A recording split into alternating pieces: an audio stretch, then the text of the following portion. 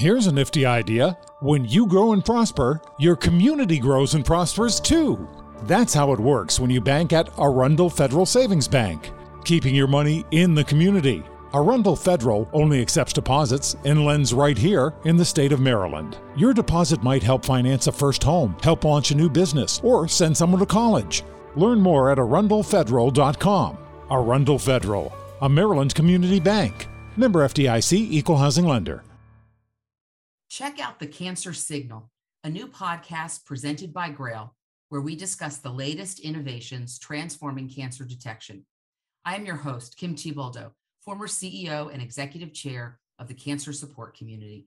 Each month, I talk with members of the cancer community about multi-cancer early detection, its science and evolution, and how we are working to transform cancer detection. The Cancer Signal episodes are available now.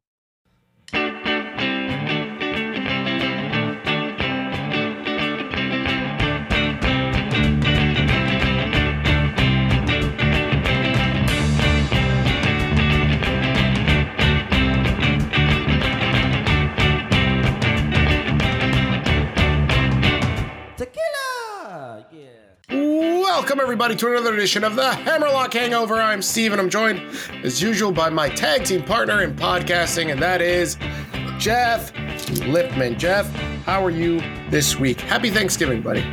Yeah, happy Thanksgiving. Happy Thanksgiving to all of the millions and millions of Hammerlock Hangover listeners. I'm doing well. Coming off Full Gear, just turned off Dynamite. We got Survivor Series going on this weekend. I can't blame you for turning off Dynamite. Well, it ended. Oh, really? It's canceled? Maybe. Oh, yes, baby. Well, parade in the streets will definitely be in order if they ever cancel that shit. Oh. Jeff, we got a lot to talk about. Last time we talked was 2 weeks ago. World Cup started. You're actually wearing, people can't see you, but you're actually wearing a Ecuadorian soccer jersey because damn right. Because your life partner is Ecuadorian. That's right. This is an Ecuadorian household. That's right. Ecuador, I was very impressed that Ecuador beat Qatar in that first round match, and we're going to get into wrestling eventually in a minute, but this is just... Well, Ecuador, they train at a high elevation. They're not susceptible to the heat like others are. They're basically invincible immortals. They were very impressive. I think they held back, and rightfully so. Obviously, every time they scored a goal, the first match was 2-0 against Qatar. They could easily wipe the floor with Qatar, but I think because Qatar is the host country, they were like, let's not run up the score. And every time that anybody scored a goal, they didn't do anything over the top. Well, I can tell you right now, Jeff, that if the elite, if CM Punk was the nation of Qatar, and the elite popped off the way that they do, the way they do after CM Punk, they would not be making it home. Will they be doing Pele kicks all day long? Yeah, without a doubt. Could be. You could be right. Who knows? But the Andean gods have prevailed. They have for now. Jeff, we've got a good amount of stuff. We were mocking CM Punk tonight, but the Chicago crowd was booing the heck out of the Elite. It was fun. Thank God. That Newark crowd was eating their shit up. And, I've told you, I once made the mistake of going to the Prudential Center. They call it the Rock because, the Prudential insurance logo is a rock. Yeah. But really because Newark is a cesspool and it's easy to score rock on the streets. That's really the reason why they call it the Rock. Well, that's good because you sell rock. Rock. That's right. You rock steady. And without a doubt, you know it, baby. Jeff, we got to talk about a lot of stuff, catching up on the last 2 weeks of wrestling. You know, New Jersey has a long history of hating CM Punk. He was always hated in New Jersey, even going back to Ring of Honor days. Really? I did not know that. I mean, and again, I don't know why. I mean, maybe they're smarter than other people because CM Punk is an ass. But yeah, this is a fun battle between factions of asses.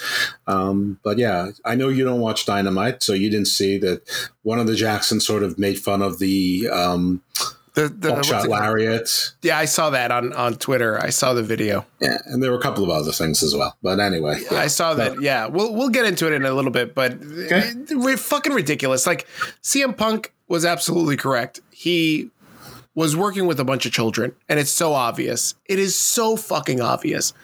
But we'll talk about he's wrong. I just said the time and place that he chose to do it was wrong. I don't think that you said he was wrong, but there's a lot of people, and obviously, like, you know, we were just talking about how the entire arena in Newark, New Jersey was booing the shit out of him on Sunday for Full Gear. But, you know, he's got a point. We can get into that in a little bit. That's what you just said to me. You said we'll get into it a little bit, and then you proceeded to get into it. That was a really little bit. I'm trying to hype up the rest of the show. We've got lots to talk about. ThunderRosa relinquishes her AEW title, but doesn't show up. By the time the show goes up, will she have been formally released or not? I don't know, but I think you're onto something.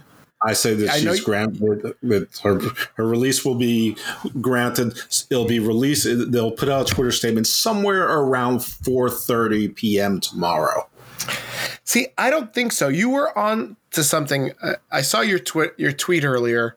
You saw my twat earlier? I saw your twat earlier. I saw it, or I saw all of it. It was just so gaping and wide. It is. I'm a hoe. And you know, I think, you know, AEW, we've had this conversation where AEW doesn't announce when they release somebody. They just do it on the hush, like Sonny Kiss. No, you don't see Sonny Kiss. Still on the roster? I don't think so. He's occasionally with the Trustbusters. Yeah, the Trustbusters, you mean like the guys on Discovery Channel? Exactly right. Those are the ones. Might as well be. I mean, remember when the baddies first started and then they got blowback because it was like only hot women. So then they made it inclusive and Sonny Kiss was a baddie. And then in the baddie, you had obviously trans woman in the baddie section. And like it was supposed to, and they were women of different shapes and sizes and colors. And thank God by now they've gotten their senses back, and the baddies are back to just being a couple of hotties. They fired Kiara Hogan this evening, and it's back to Red Velvet and Layla Gray. And it's they even had to bring back Mark Sterling as legal representation to get Kiara Hogan to sign the release. So yeah, so the baddies. So we can have some common sense even in AEW, and thank God for Jade Cargill, a role model to us all who has proper baddies. Absolutely. And we got to talk about Bow Wow. Sorry, rap star Bow Wow. We'll get into that. I've got a real bone of contention with the label. At least they promoted it in advance. That's all I'll say. The label of rap star Bow Wow. I've got a bone to pick with that. It'll be a monologue because I have no idea what a rap star Bow Wow is or isn't. I know Bow Wow Wow. I want candy. That's exactly my point, Jeff. But we're gonna get into that. Obviously, our thoughts on Full Gear. I watched it. I paid $50 for it. I didn't. I saw it for free. Oh, see, I should have came over to your house. Jimmy paid for it. Seth, shut up. We'll discuss that, and then Survivor Series predictions, and all of the other stuff, the nonsense that is going on in professional wrestling. Since you love Seth Rollins, can you explain to me what his character is trying to be now? He's the Joker. I don't know what that was, but the closest thing I could think of is it seemed like Bray Wyatt speaking. No, he's the Joker. All right. He's the Joker, but I think he started off wanting to be Heath Ledger Joker. And now he's like gone to the other spectrum, and now he's like Cesar Romero Joker. Well, whatever it is, doesn't he know he's supposed to be a face by now? I mean, hasn't anyone clued him in that he's a face? No, I don't think so. I don't think he wants to be a face. Well, we'll get into it because this is a weird triple threat coming up. Yep. So we'll talk about that. Plus, we're going to toss around some ideas for, I had an interesting argument a couple of days ago with a friend of mine that was like, AEW is so hot that Warner Brothers is giving them, show after show after show. And I was like, oh, really? What are these shows that AEW is spinning off? Because they're not wrestling shows. They're like these half-baked reality shows. So I thought it would be a fun game for us to go banter back and forth on proposals, pitches, so to speak, on some of these AEW reality shows. Okay. But Jeff, I guess let's start with the biggest news of tonight, at least from what I see on Twitter, which is ThunderRosa relinquishing this AEW women's title.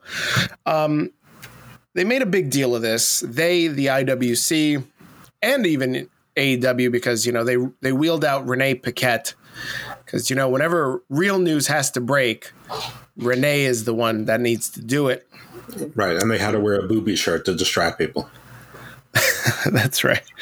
And so Renee comes out and she says, something to the effect of like AEW management was forced to take the title off of ThunderRosa, and ThunderRosa and AEW management have come to an agreement. This is the biggest fucking load of hogwash. If at any point in time WWE was going to perform something to this manner, I don't think that they would allow an interim champion. They haven't. No, they just stripped Sasha and Naomi of their tag team belts in a possibly similar situation.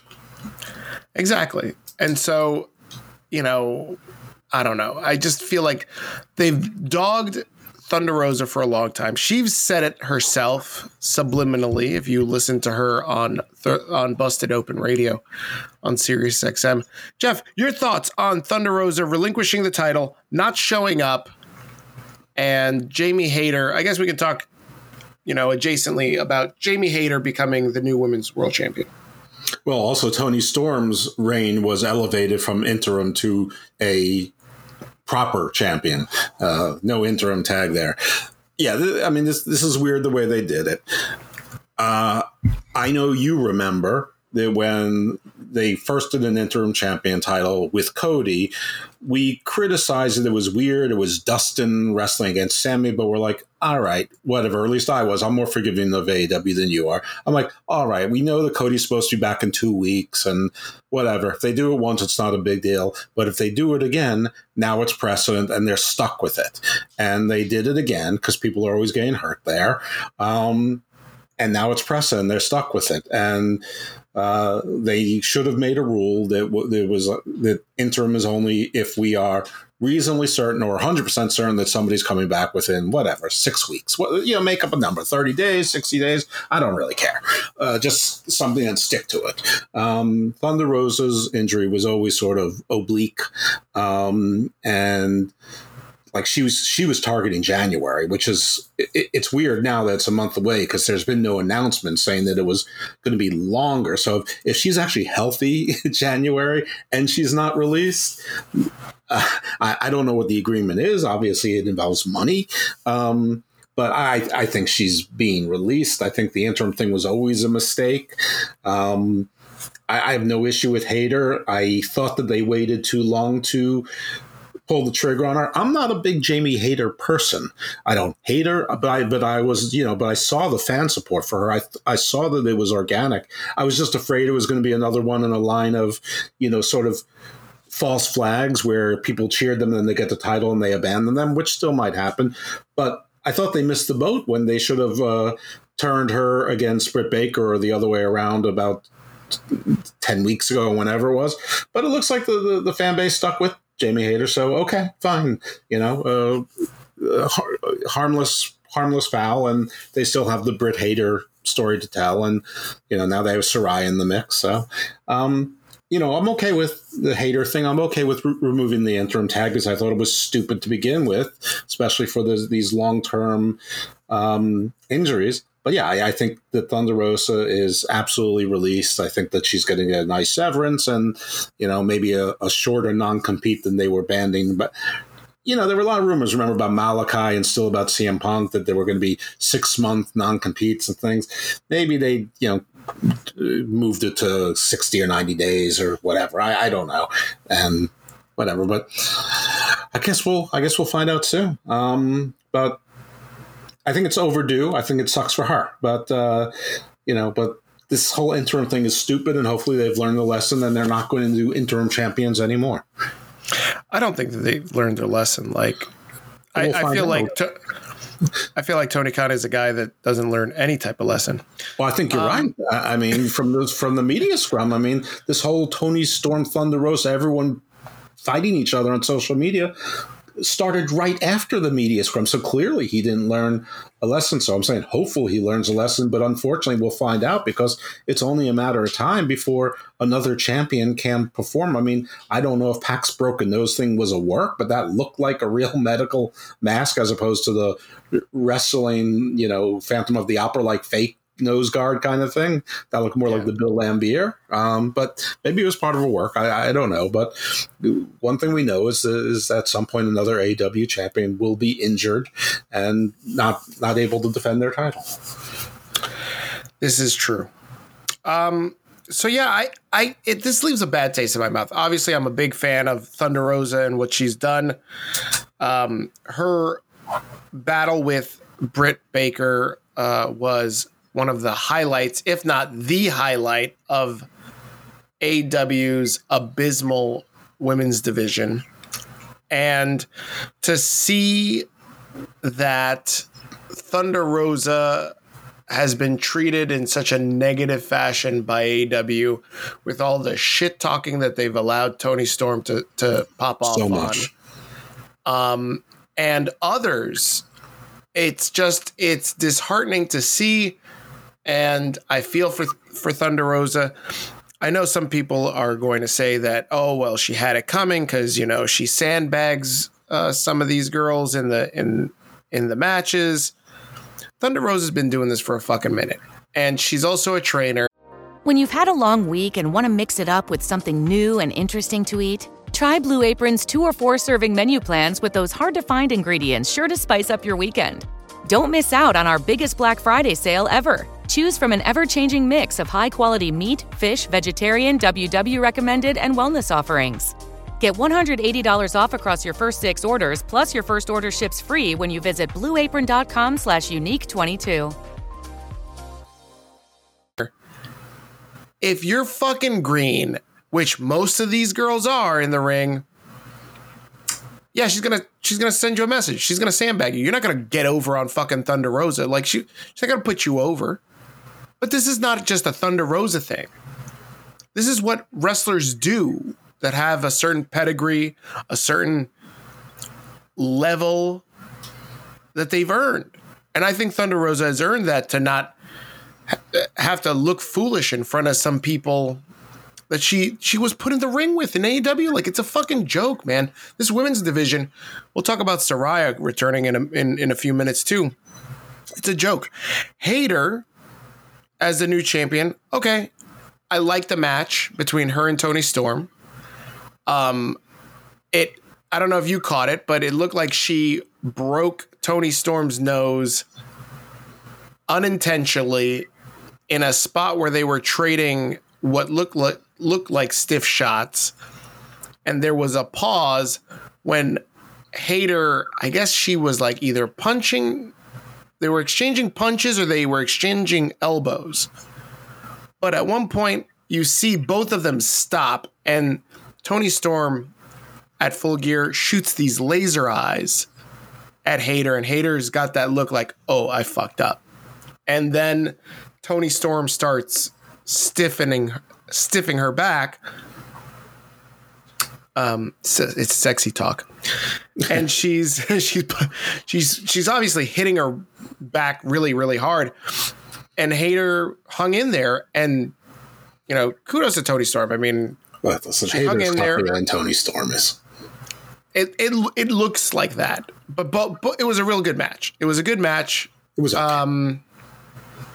Again, for AEW standards, Jeff, it was a good match. Oh, for the women. When I say it was okay, I'm saying it was fine. It was nothing special. I mean, it wasn't like pay-per-view title matches. You expect them to raise the bar. Now they got too fine. This was an okay match with possibly an injury. And yes, I saw it, and I was curious that Toni Storm wasn't on TV at all this week to say anything about wanting the title back and anything like that. And if she has a broken nose, maybe that's why.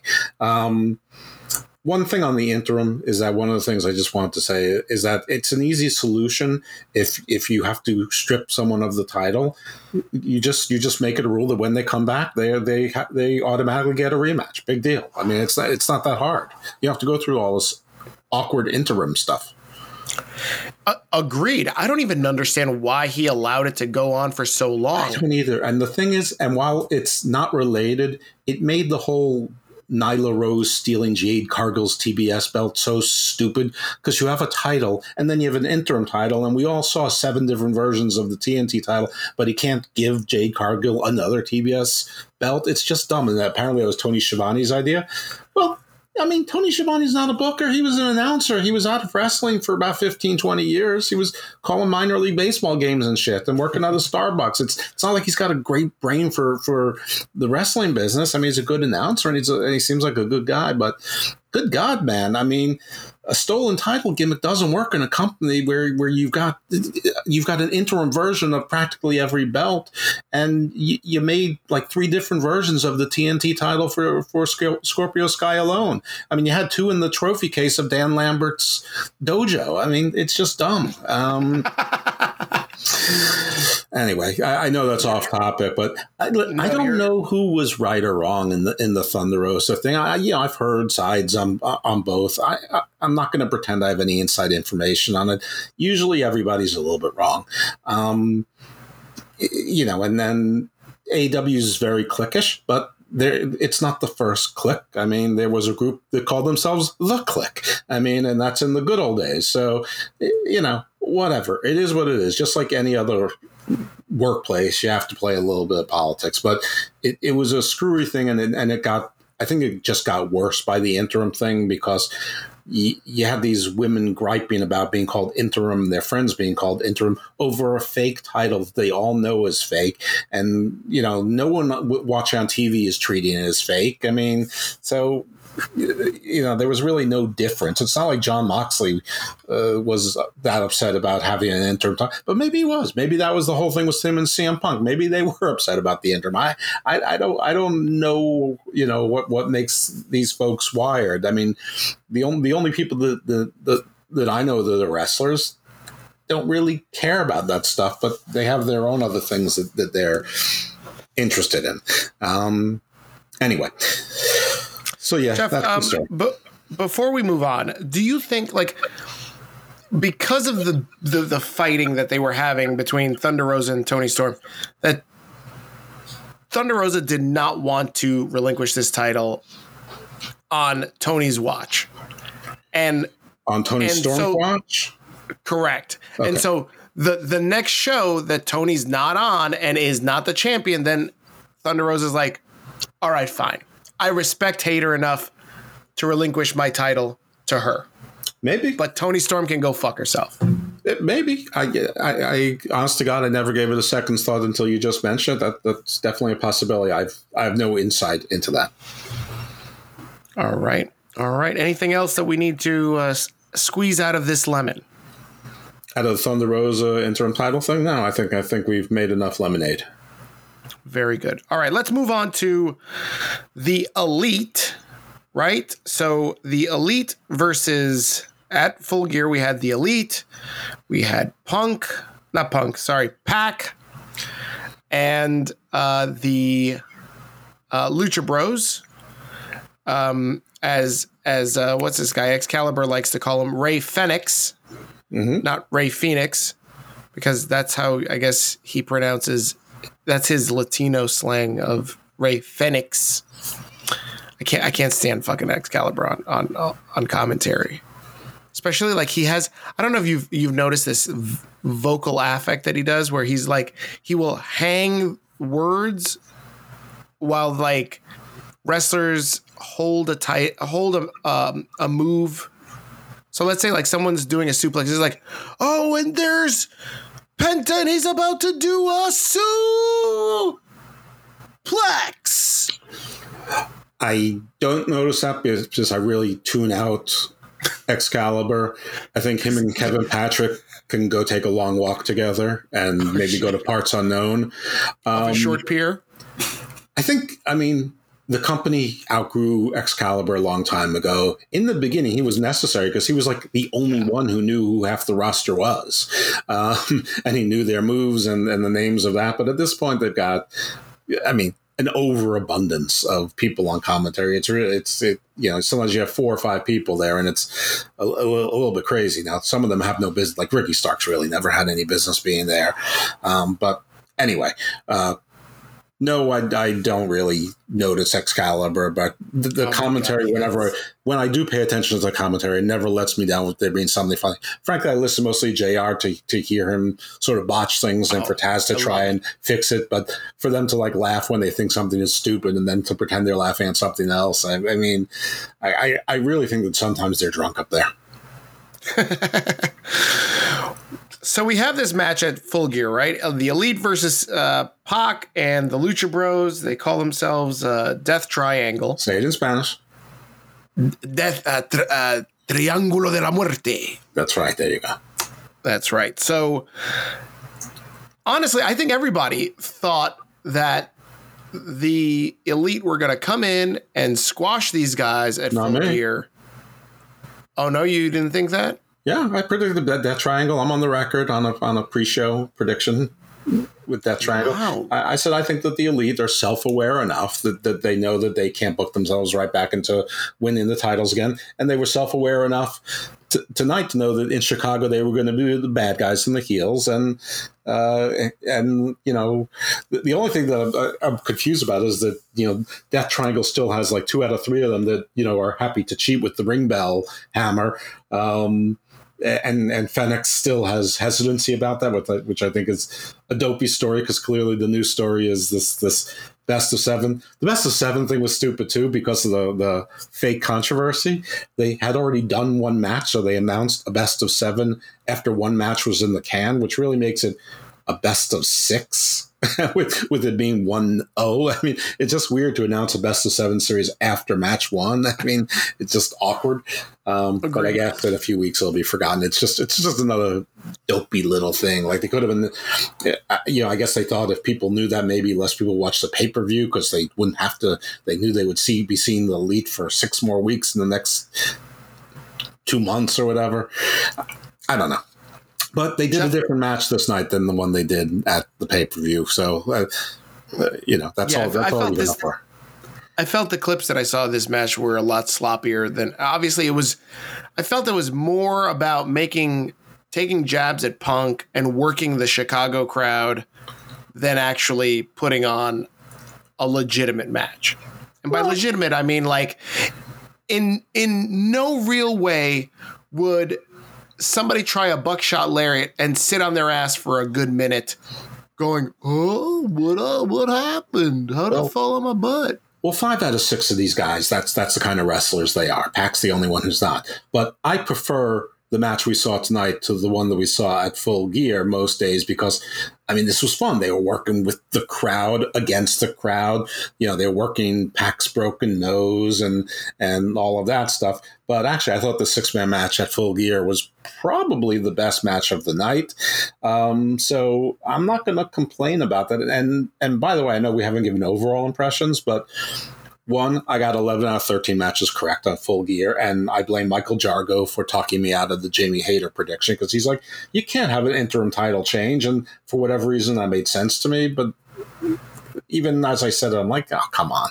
But still, I went 11-13. And I thought Full Gear was a good show. I didn't think it was a great show. I didn't think it was a bad show. I don't even think it was a very good show. I think it was a good show. It was a good, solid show, but like very few of the matches were stand out, and it was pretty predictable. I mean, if people listen to me on the PWC and probably even on this show, I mean, pretty much talked about MJF was going to tease the ring. He's not going to use the ring, and Steven Regal's going to throw him the knucks. And that's exactly what happened, because that's the only one that made sense, because the stuff with the firm was so discombobulated that would make less sense. The only thing is with Tony Khan, and he's discombobulated, is you can't rule out the most discombobulated choice. But I thought it was good, but I don't think it was like people say, AEW's reset and reborn.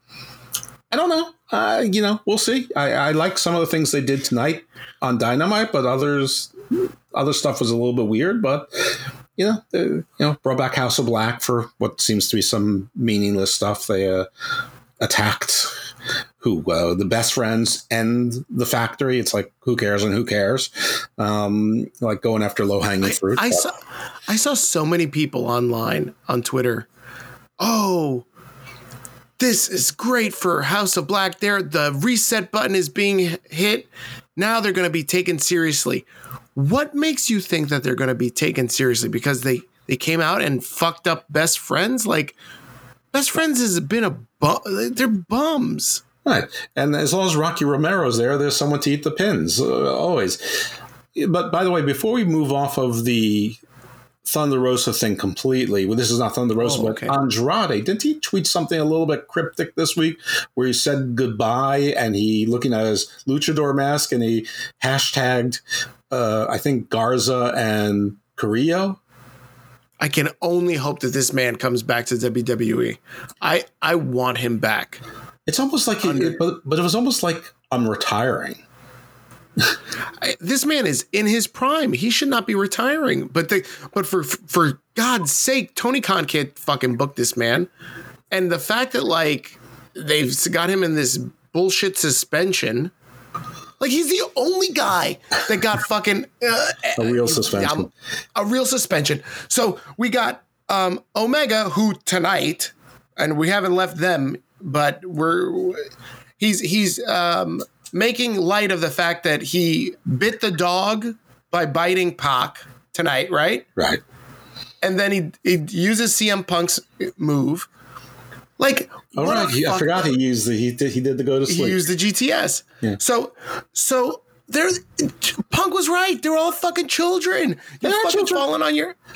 They are. I did a podcast where we actually played the CM Punk scrum line by line and hit pause and dissected it. And most of the stuff he said, I agreed with entirely. It's just the time and place he did it was him acting like a petulant child. So it's like it was ironic, but that's that's the old story. But it'll be interesting to see what happens with Andrade. I mean, going back to WWE for him though, I mean, they sort of already replaced him with Santos Escobar. So it's the similar look, a similar kind of gimmick.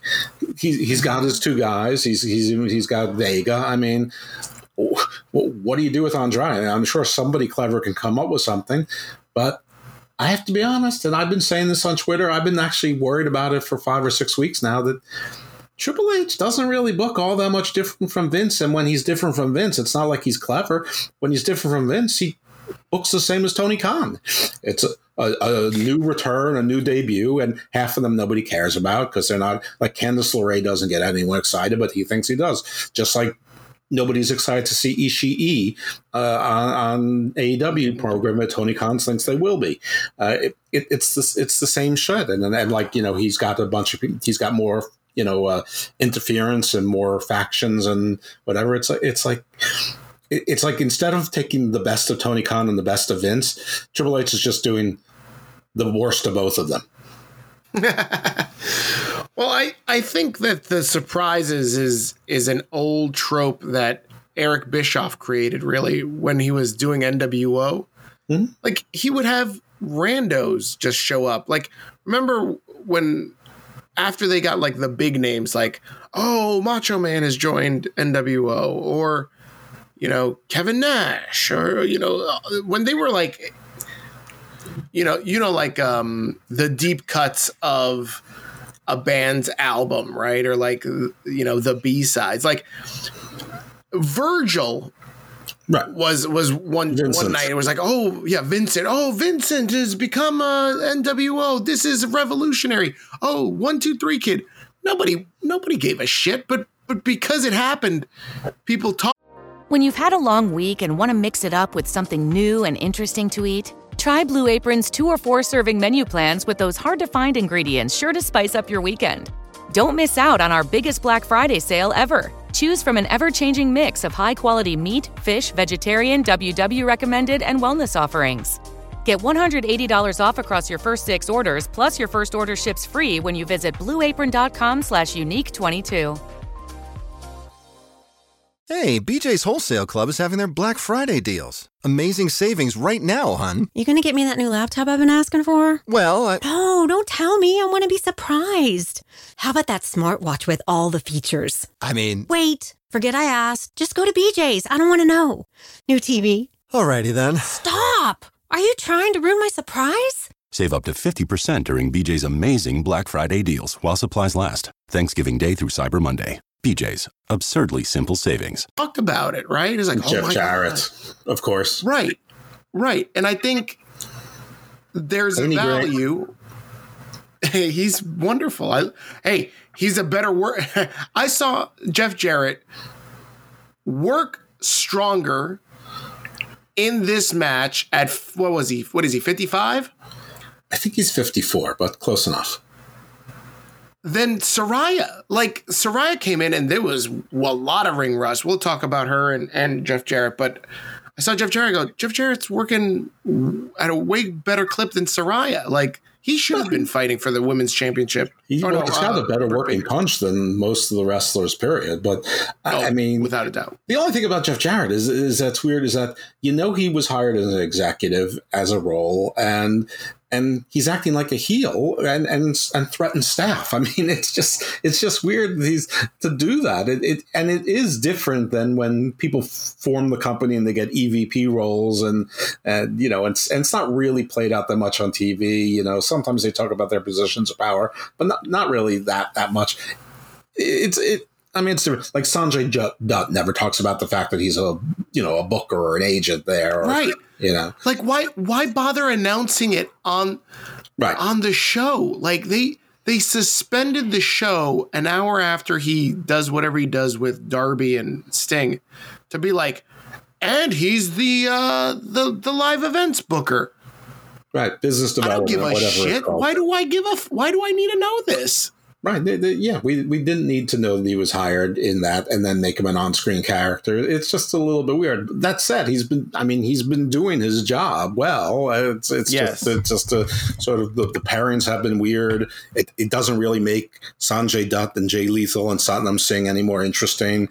I mean, nobody ever thinks that Sting's on any pay-per-view to lose a pay-per-view match, so there's really very little suspense there. But Jeff Jarrett's the least of my worries. It was just a weird move, but I mean, I guess what counts as a weird move in Tony Khan world? I will say that I did love the exchanges of Darby Allin and Satnam Singh. I need this. I didn't know that I needed this match, but I need this match. That would be fun, but they have been using Satnam Singh much better lately. Satnam Singh catches Darby Allin's coffin drop, and then he just kind of like ragdolls him all over the place. Right. It was a fucking hilarious. And one time when Darby was doing a tope suicida it was one of the TV matches, and he just like, it's like he actually hit a brick wall and he went out full speed and just fell flat down like a cartoon. And I mean, they've definitely been using Satnam Singh better, which is good because they really haven't been using him at all, except as a prop, or a barricade. And but he's still, he's not. He's awkward. He makes almost look like, Hacksaw Jim Duggan. I'm not going to say he makes almost look like, Lou Thez or something, but he makes almost look like a competent, serviceable B+ wrestler. He makes him look like Big John Studd. Yeah, well, I have fond memories of Big John Studd. I mean, the $10,000 body slam contest and all that stuff. Yeah.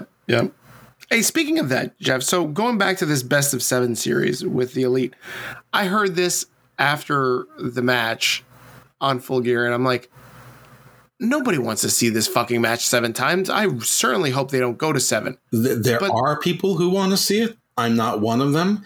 This is what I think is going to happen. I think it's going to be 3-0 Death Triangle, and then I think the Elite's going to come back to make it 3-3.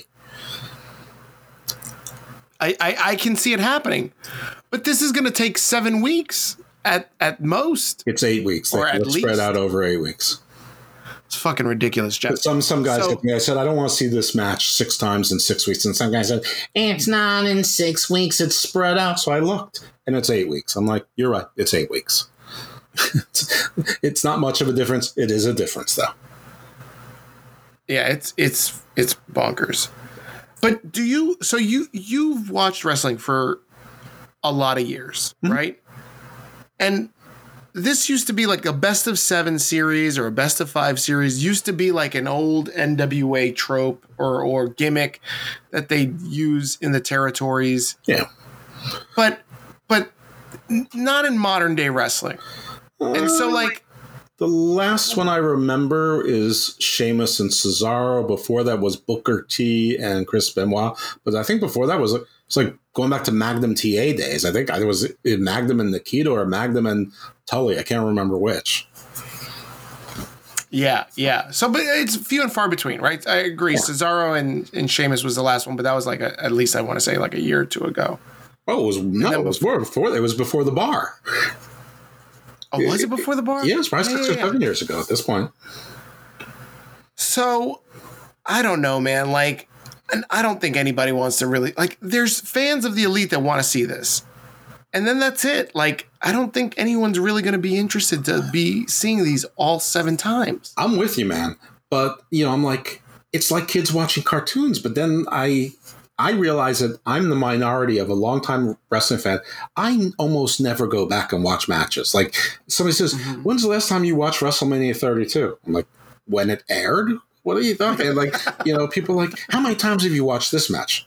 Once. I mean, I don't go back and watch match. Like every now and then I'll hit a YouTube clip to see like Road Warriors squash matches or the first time the Outsiders came in or, the Russians versus the Road Warriors, like, something. And then I'll watch a minute and a half or whatever. But the point is that wrestling fans are like kids watching cartoons. They do like to see reruns. It's like how you kids can never get tired of watching the same SpongeBob day in, day out. It's the same thing over and over again. I mean, it's the same thing. So I guess I shouldn't be surprised. I don't know. I thought this was a bad idea. And then whatever. I think it's too much. And I just really think that announcing a best of 7 after match 1 ends is just a weird ass thing. I'm really going to be interested to see how these ratings look from here to like the 7th match. Well, I mean, today it's going to be Thanksgiving Eve. Next week it's going to be the week after Thanksgiving, and then you're during Christmas time, and college football and NFL playoffs. I mean, we're going to be hearing everything from. I mean, this Friday Rampage is on 4:00 Eastern, and SmackDown is not on Fox. SmackDown was moved to FS1, but I checked my guide and FS1 has something else there. So I checked FS2 and they have something else. So I don't even know if SmackDown is on this Friday night, at least in my market. So SmackDown may be preempted entirely in some places, or maybe just the guides haven't been updated. But yeah, the numbers are going to be ugly this Friday. But yeah, I mean, Rampage has been consistently down and mostly down and to the right. I think there was 1 week where it went up a little bit, but then it dropped back down again. To the right. And it's not good. Listen, I think a year ago, you and I had this conversation. I said, yeah, I think, much to your chagrin, I said, I think Dynamite will be renewed, and I think they'll get a little bit of a raise, but their raise is going to feel bigger for Dynamite because they're not going to renew Rampage and Battle of the Belts. And they might want the pay-per-views or a piece of the pay-per-views. So it'll actually probably be worse, but they'll spin it into a win. And convinced them correct that, I know they spring these Battle of the Belts up, on 2 weeks notice, but, the next big thing is winter is coming, which, that's another thing hurting their pay-per-views is they've got so many regular Dynamite cards like Grand Slam that they, with a Battle by the Lake, and the Jericho Cruises, Bastard at the Beach, Part 1 and Part 2. They have so many of these regular Dynamites that are billed like pay-per-views. And then Forbidden Door was in the middle, that the pay-per-views don't really feel special anymore. I saw Dave Meltzer put the over-under at 135, which I was really surprised he went that low. I put 130 before I saw Meltzer's. And I hear people saying, maybe 100, 110. Tony Khan, of course, was lying, saying that, it looks to be tracking to be similar. And then I think everything's been around 140, which he's never admitted that before 140. Everything is above. Jeff, I'll tell you right now, I was at a friend's house on Saturday, and we were trying to order the pay-per-view. And it took us 30 minutes to figure out how to get this fucking pay-per-view on the TV. What system do we have?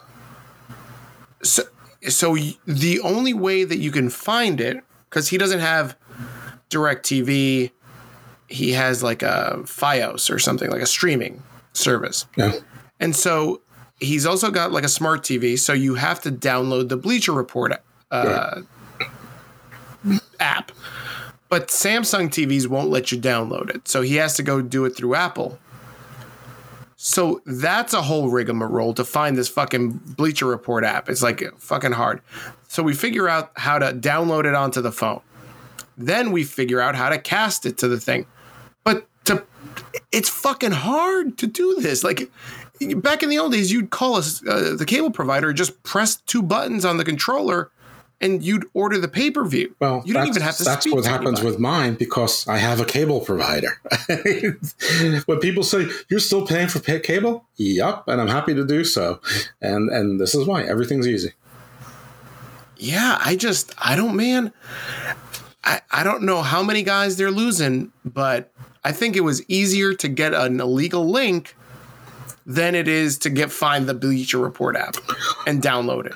I once used an illegal link to see Avengers Age of Ultron. It froze up my my iPad at the time, and I've never used one before or since. Oh, wow. Okay. Yeah, I'm interested to see these hour by hours of this. Last week, the ratings dipped, and they were, listen, I told you, NXT is going to catch up to AEW. And last week, they were only 150,000 fans away from catching AEW, because AEW dipped down to, what was it, 850, 830? 818. I mean, they tanked. They went down by 112 from 930, which, isn't great, but isn't anything to write home about either. But 818, I mean, that was a surprise. I mean, anybody who's listened to the show knows I've always said that I think that AEW is a 850K product, and it's eventually going to settle to that. But I didn't expect 1 week for no apparent reason on the Go Home show to drop down below that number. With or without CM Punk. But I don't know. We'll see what tonight's doing. But, I mean, it is Thanksgiving Eve, and there's a lot of people to travel. And a lot of those people are families, driving to grandma's house, or grandma's coming in, or whatever it is. And, wrestling isn't necessarily going to be something that's going to, the entire family is going to sit around and watch together and say, yeah, you can put that on for 2 hours, especially with the World Cup and shit. So I expect them to have another shitty number. And it was weird because this Dynamite started off. It started off like it could be interesting, but then it got real cringe with Daniel Bryan. But then it got good. Not everything. What was that all about? I missed that. I don't know. Well, Regal obviously betrayed Moxley, and so Moxley was going to come in and beat up Regal. And Bryan Danielson, for whatever reason, runs out. Not Wheeler Yuta, not Cesaro, Claudio, just Bryan by himself. And he's like basically begging with him, saying, "No, don't. We've all done bad things. But if you hit him, he's got a bad neck and he's got 2 bleeds in his head. You'll kill him. And don't do it. And you fought addiction, and my father fought addiction, and I learned how to come to peace with my father by learning how Regal survived his addiction. I mean, it's just this really cringy stuff. And then Moxley said, basically Regal, just, I don't want anything from you except to get out and keep walking. And he did. And that was the end of that segment.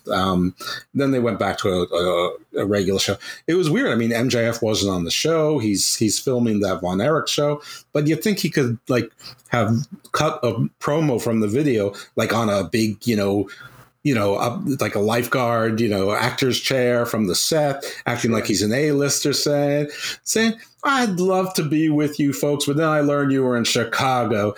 But, I'm AEW's youngest champion. I'm AEW's best champion. I'm AEW's first crossover champion. And want to prove it, here I am on a big budget movie set. AEW's never had anyone on a big budget. Sir Christopher, you were on Sharknado 4. It would just be a promo that writes itself. Yeah. I'm changing the business, and that's because I'm better than you, and you know it. And maybe, just maybe, if I'm done here, I'll talk to you next week. Yep.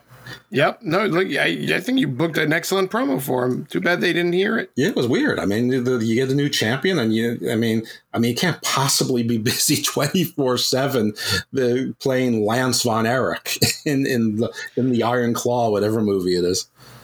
Well, Jeff, let's talk about this one thing that I'm surprised no one else is talking about. I've scoured the internet and I don't see people talking about this, but you and I, let's talk about this right now. Sure. Leading up to Full Gear, one of MJF's promos was, I've got a chip on my shoulder. Every fucking time I try to do something for this fucking company, in this company that's noteworthy, I get overshadowed. I win this chip. Punk has this press conference fiasco. I beat Jericho. The story is that Jericho fell off and hurt himself off this ladder. What was the other? A couple of them that he did. He kept making references about how every time that he's supposed to be the story of the night. Well, one was the media scrum he talked about. Correct. He gets one-upped by something else done in AEW. A dog. I think he's making allusions to Larry. Right. And so here you have on Saturday night, early Sunday morning, MJF wins the AEW World title. And he's supposed to feel like a big deal. And the next morning on internet wrestling community, Facebook, Twitter, what are they talking about? The Elite and fuck CM Punk chants. Yep. And so I think the argument can be made that yet again, he's been one-upped, but this time by the Elite. And these guys lost. And still, with their shenanigans and putting themselves over and fucking around in the ring, he gets overshadowed. Oh, also, you could argue the same thing about the interim label being taken off the world title, the women's championship, because that's going to be a story. And I mean, I assume it was his choice not to cut a promo this week, but if it wasn't, but we know that there's still, that the blood isn't exactly bad, but it's not exactly good between Tony and MJF. This thing is not resolved. He got a raise. He didn't get an extension, or at least that's what we believe to be the case. And I'm sure there's still some tension there, and then Jeff probably was like, I don't care that I have the title. You said, if I was filming this movie, I didn't have to work, so I'm not working. Who knows? I don't know. I mean, he could argue that, but I don't know whose choice this was. If it wasn't his decision, sure. Can he continue using work shoot things there? I guess it depends on the buy rate for Full Gear. I guess it depends on the buy rate for the next couple pay-per-views, because I assume he'll hold this title for at least 2 pay-per-views, and what the ratings are on Dynamites when he's on. I mean, the thing is like everyone's like, he's a game changer. I mean, the only thing that's different is he's got the title, but he's been there since day one. I mean, obviously his status has increased, but I mean, he's still been there the entirety of the time, except for the 3 months that he was, on hiatus. So I don't really see it as a game changer. It might just be a good decision, maybe a good decision, get some more eyes on it. But I don't think that there's people who weren't watching AEW before who are going to watch AEW simply because MJF was the world champion. You said this earlier today on the show, that there's been a lot of speculation that this is a new era, a new beginning for AEW as MJF as a champion. I have trepidation about the booking of MJF. MJF goes into the championship match with a lot of steam because everybody has been very high on this young man for quite some time. But a lot of people were behind Wardlow too, and he had a head of steam heading into his TNT title match, and then he wins the title and becomes nothing. Well, ironically, it was MJF who took his steam away from him. Then the company didn't do him any favors, but either, and they still have it.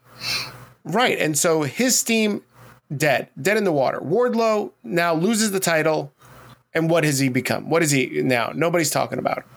No, he cut a promo where I guess he's going back for his TNT title after Samoa Joe. I mean, everyone's like, well, you got the title off him so he could feud with MJF. It makes sense. Okay, well, that's swell, but he's not winning the feud. So how is that going to help Wardlow? Right. So what gives anyone hope that, or proof positive that they know how to book a champion with a head of steam? They don't know how to book a champion with a head of steam. But they don't know how to do it any better or worse than anyone else. I mean, aside from Roman Reigns, nothing's being booked particularly well. I guess the Usos is sort of tied to the same thing, but and I think Lashley, people wanted Lashley to win that second time around. Yeah, he was for a little bit, but ever since he lost it, I'd say not really. It's been sort of a little bit weird. I mean, he's mostly winning. I'm enjoying it, but he's mostly winning in unimportant things. It's like he's winning because it's the other person's story to lose. And I don't think he's winning the U.S. title at Survivor Series. So I don't know. We'll see. I mean, he's still sort of near the top, like Drew is sort of near the top. The top is harder to find with AEW because they have so many people and so many things floating around and moving, so many parts moving at all times. I'm not sure about Wardlow. I mean, the thing with Samoa Joe was a little bit weird. I would have rather that Samoa Joe got screwed out of his ROH TV title by, Hobbs or whatever. And that frees up Samoa Joe to go after MJF and for Samoa Joe to lose a feud to MJF. But it could be a hard fought feud. And that would be like a good and interesting thing for MJF. And, Samoa Joe will sell the hell out of things and he's believable and all that. And he's 43, so he should be losing feuds. But, that'd be cool. And it elevates the youngster and, nothing's coming to Joe, no matter what happens. When Joe comes in, they go, Joe, and Joe is going to kill you. Joey Two Belts is fun. I mean, it's fun to have the memes, Samoan Joe with two belts, and then Wish Samoa Joe with two belts. It's funny, ha ha, chuckle. It's cool. You get, when I didn't. That's the other match I got wrong, and I think everyone got it wrong. I guess I forgot just how much of a boner Tony Khan has for Ring of Honor and former Ring of Honor champions. Because this didn't help Wardlow, and it certainly didn't help Hobbs. No, it doesn't. And Hobbs looked great. Both Wardlow and Hobbs looked great. I love the edge that Hobbs has. I've been a fan of Hobbs for quite some time, and he should be a champion. I thought Hobbs was going to win this title here, but he didn't. And Joe doesn't need a title. But yeah, I would have been fine with Hobbs winning the title from Wardlow because that's a cool feud that I can continue to see going on. I mean, I guess Wardlow has to go after Joe for revenge and title. Right. I don't. Jeff, let me ask you this. I had a fun argument with a buddy of mine, and Joe is often compared to, or vice versa, Solo Sikoa is often compared to Samoa Joe. I see more of Umaga, but okay. Right now, who would you rather be? Samoa Joe with your 2 titles in AEW or Solo Sikoa in the Bloodline? Well, I mean, I'd rather be Solo Sikoa in the Bloodline, but not really because of what company he's in or the 2 titles, but because he's like 24 years old. His whole life's ahead of him, and he's already in a $1 million a year position. Where when Samoa Joe was there, he was, in the Indies and Ring of Honor on, wrestling in armories and bingo halls. So, yeah, I'll take Solo Sikoa any day over that, but not at all for the reasons that, you put. I mean, I think it's a better position for a young Solo Sikoa to be in this Bloodline story because it has legs, even as it implodes, and then it can reconstruct itself, and whatever the case is. But just that 20 years difference in age or whatever it is, I'll always take youth. Okay. Jeff, let's talk about the rest of these matches that happened at Full Gear. Just quick hits. What did you think about Luchasaurus versus Jungle Boy? It was a match. I mean, it was sort of exactly what you thought it was going to be. I mean, this was supposed to be the Jungle Boy versus Christian. Obviously, Christian got hurt, so they had to pretend there was this thing with Luchasaurus. It was fine. It was a little bit long for my taste, but, it was fine. It was exactly what I thought it was going to be. I'm not going to say anything bad about it, and they put it first because, that's fine. Good match to put first. The pre-show, 2 out of 3 of those matches had absolutely no need to be on the pre-show. Arguably 3 out of 3 of them did because the number 1 contender tournament could have, and in fact probably would have been would benefit Dynamite and Rampage from being on those programs. And this show, like all the other shows, went too long, almost 5 hours, just too much. The Eddie Kingston versus some old Japanese guy, Japanese Baron von Raschke. Everyone's pretending he's a legend. I never heard his name before this past weekend. Never. Didn't care about this. This was just Eddie Kingston. His whole complaint is he never gets time. He's always being cut off. He doesn't get any respect. So he gets this dream match against some old codger. So this is, and now all is forgiven because he got to have this self-indulgent, self-masturbatory, Japanese weak style match where he does those ridiculous chops for 15 minutes. And you knew he was going to win because Ortiz took the L the night before on Rampage. I mean, it was just dopey. And of course, best friends are going to be the Factory. The Factory don't win. Everyone knew that Starks was going to beat. Who the fuck did he even fight? I can't even remember. Lance Archer. No, it wasn't. It was Brian Cage. Right. Because Brian Cage is a Ring of Honor talent, and for the most part, big men are there to make little men look better. But first match was fine. I mean, most of the matches were fine. There were just too many of them. The only match that was bad was Nyla Rose versus Jade Cargill. That was a bad match, and it was, thankfully rather short. What was so bad about it? I mean, they're not so good. And there was one particular spot where Jade, first of all, props for coming out in Thundercats. Cool. I dig that. The whole storyline was bad. Vicky Guerrero was screeching the whole time. Marina Shafir is there to do nothing, which is probably what she does best. But if you're going to have an entourage there, they should be doing. I mean, it's like the baddies didn't even mix it up with, with Nyla's crew. It was weird. I keep saying weird, but there was a part where, Nyla was going to deliver that knee she does from the top rope when you're draped over the ropes. And Jade Cargill, I guess her thong got wedged. She got a wedgie, and she's like taking the time to adjust her thong out of her ass and then fix her hair and then put her arms back down like she's unconscious. I mean, it was just so, wrong priorities.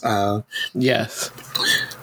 I thought that was hilarious. I saw that clip and I was like, oh my God, like, what are you doing? Like, and also, like, why is Nyla taking so goddamn long? Like, that's another thing. I don't know. There was also a time when listen, we don't make a big deal over her identity versus her biological gender. We don't care about that. But when the gladiator flap that she wears, which is, covering her junk, it moved, and we got too much bulge. Oh, get out of here! Really? I didn't even see that. Yeah, it was hard not to because the camera angles where the hard cam was. Oh, that's funny. Yeah, but I thought the Ring of Honor 4-way match. I mean, it was a good. Well, the first half wasn't good. The second half was real good. But again, this was a very predictable card. I mean, even the swerves were rather predictable. I mean, I shouldn't get 11 out of 13 right. I should go like 7 and 6 or something like that, or 8 and 5. I don't know. It was good. Did you not memorable? Yeah. I mean, I like most of these matches. I mean, Danielson versus Sammy versus Cesaro versus Jericho was interesting to me, but there were Danielson at one point wasn't selling for anybody but Cesaro. Right. And now they didn't follow up with, is there anything going on with Danielson and Cesaro? They didn't follow up as, is there a schism between Jericho and Sammy? Sammy wasn't on the show tonight because Jericho has to have his masturbatory match with Ishii because nobody wants to fucking see that. I mean, they're trying to build this Ring of Honor title so much that it feels more important than the AEW title when the AEW champion's not there. However good MJF is, he's more of an internet phenomenon than anything else.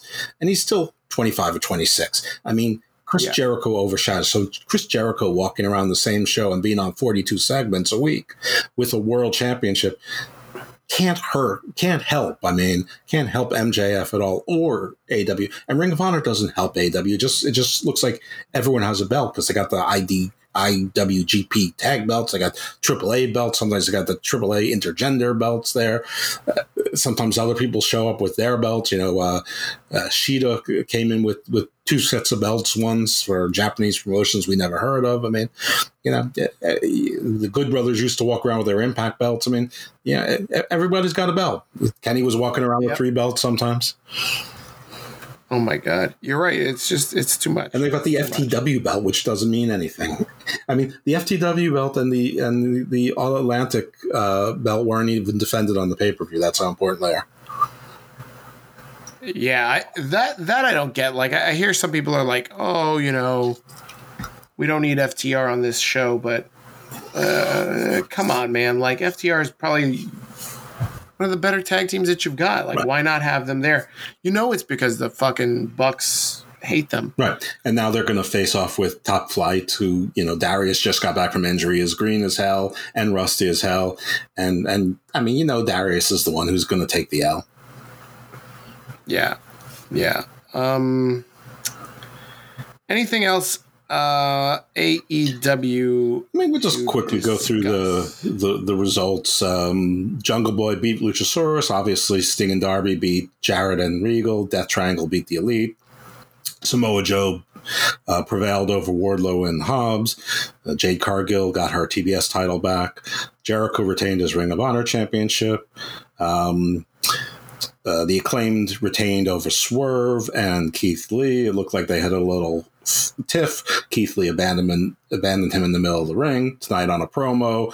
Swerve, basically blocked the camera and said to Keith Lee, "Let's talk." And Keith Lee said, "Okay." So that continues. That was interesting. That was all right. Saraya won in her debut against Britt Baker. She had to. It was awful. It was an okay match. It wasn't great. No, it wasn't. It was awful. She's so slow.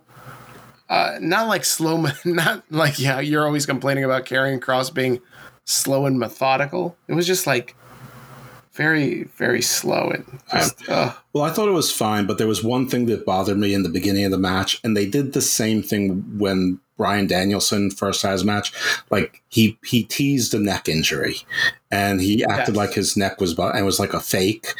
Like teasing like his real life injury, and that's not something the face does. And Saraya did that right away, right down to like making like a left arm was shaking, like it was numb. Yeah, and I really didn't think that was cool at all.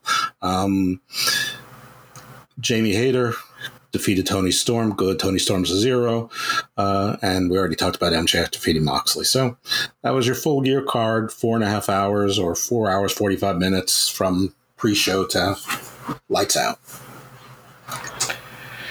One thing we didn't discuss during this Moxley and MJF match was like the crowd seemed rather gassed by the time that they went on. Oh, yeah. Do you think that's because they were barely interested or just because they're tired? I think it's just because they're tired. The same thing happened during Forbidden Door and the last card also. I mean, you have these cards with like 14 matches on them, and there's not only too many matches, but they also do like backstage segments and video things that don't need to be there. Like they set up the Jericho versus Ishii match during the pay-per-view. I realize it only took a few minutes, but if you can cut out but it wasn't the only one. That's just the only example I can think of at the moment, but there were other ones too. I mean, you could have cut an hour off of this card, and I think the crowd was just tired. When you've had a long week and want to mix it up with something new and interesting to eat, try Blue Apron's 2 or 4 serving menu plans with those hard-to-find ingredients sure to spice up your weekend. Don't miss out on our biggest Black Friday sale ever. Choose from an ever-changing mix of high-quality meat, fish, vegetarian, WW recommended, and wellness offerings. Get $180 off across your first 6 orders, plus your first order ships free when you visit blueapron.com/unique22. Hey, BJ's Wholesale Club is having their Black Friday deals. Amazing savings right now, hon. You gonna get me that new laptop I've been asking for? Well, No, don't tell me. I want to be surprised. How about that smartwatch with all the features? Wait, forget I asked. Just go to BJ's. I don't want to know. New TV. Alrighty then. Stop! Are you trying to ruin my surprise? Save up to 50% during BJ's amazing Black Friday deals while supplies last. Thanksgiving Day through Cyber Monday. BJ's. Absurdly simple savings. John Draper from Break the Apocalypse and used to be on Wrestling Soup, he said that his brother-in-law was at the show, and his brother-in-law said the show was awesome. And then around the women's match, the Toni Storm, Jaime Hayter match, which was third to last, which is when I sort of mentally start checking out of the show. He tweeted the same thing. His brother-in-law just told him that the crowd is tired, and it's not because of the show. They're just tired. They're out of gas. But have you seen that anywhere else? Like, I feel like that doesn't happen at like WrestleMania. I don't know. I'd have to.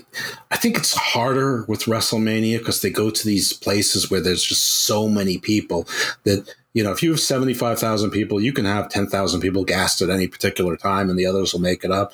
Or if you got those 30,000 rabid people that can make a lot of noise, and WWE is really good about piping in noise, and they have longer breaks between matches so that people can go to the bathroom and get food and pump up with caffeine. I don't know. I think also mentally, when you go to WrestleMania, you're going in for 5 days of wrestling. You're going to see Raw, you're going to see SmackDown, you're probably going to see NXT, you're probably going to take in 3 or 4 indie shows. Maybe you see the Hall of Fame. You're going to go for 2 full nights, of shit, and you're going to wrestling events all day long, and that's just your life. I think when you go to a regular pay-per-view, expect you'll get in, get out, show will be 4 hours, you'll get stuck in traffic, whatever it is, but instead it turns into a 7-hour event from beginning to end, and it's just, and Tony's got to he's got to know that his fans are going to buy the show anyway, and nobody bought the show for Kingston versus I honestly don't know the guy's name. I'm not trying to be disrespectful. Jun Akiyama. Right. Nobody bought the show for that. Nobody bought the show for Best Friends versus the Factory. I know they were on the pre-show, so nobody had to pay for them. But they could have put Sting and the Jeff Jarrett, which is an exhibition match, on the pre-show. They could have put the TBS title on the pre-show.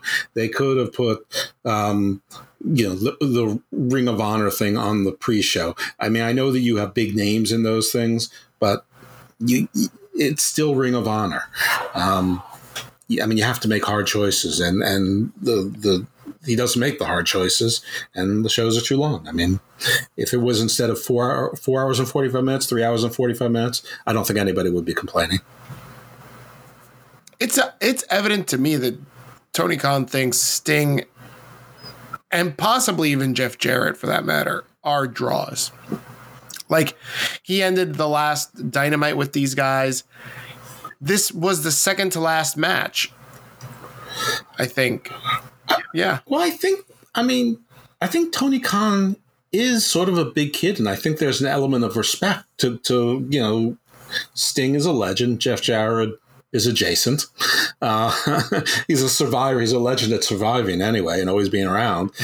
So I think that there's a respect factor. I think when Kingston wants to do the match with the All Japan Wrestling legend, who now works for DDT or whatever, or Noah, or wherever he is, that Tony Khan feels the same way as Eddie King's going, yeah, I traded 42 tapes to this guy. I love this guy's matches with, Masahiro Chono or whatever. I don't know.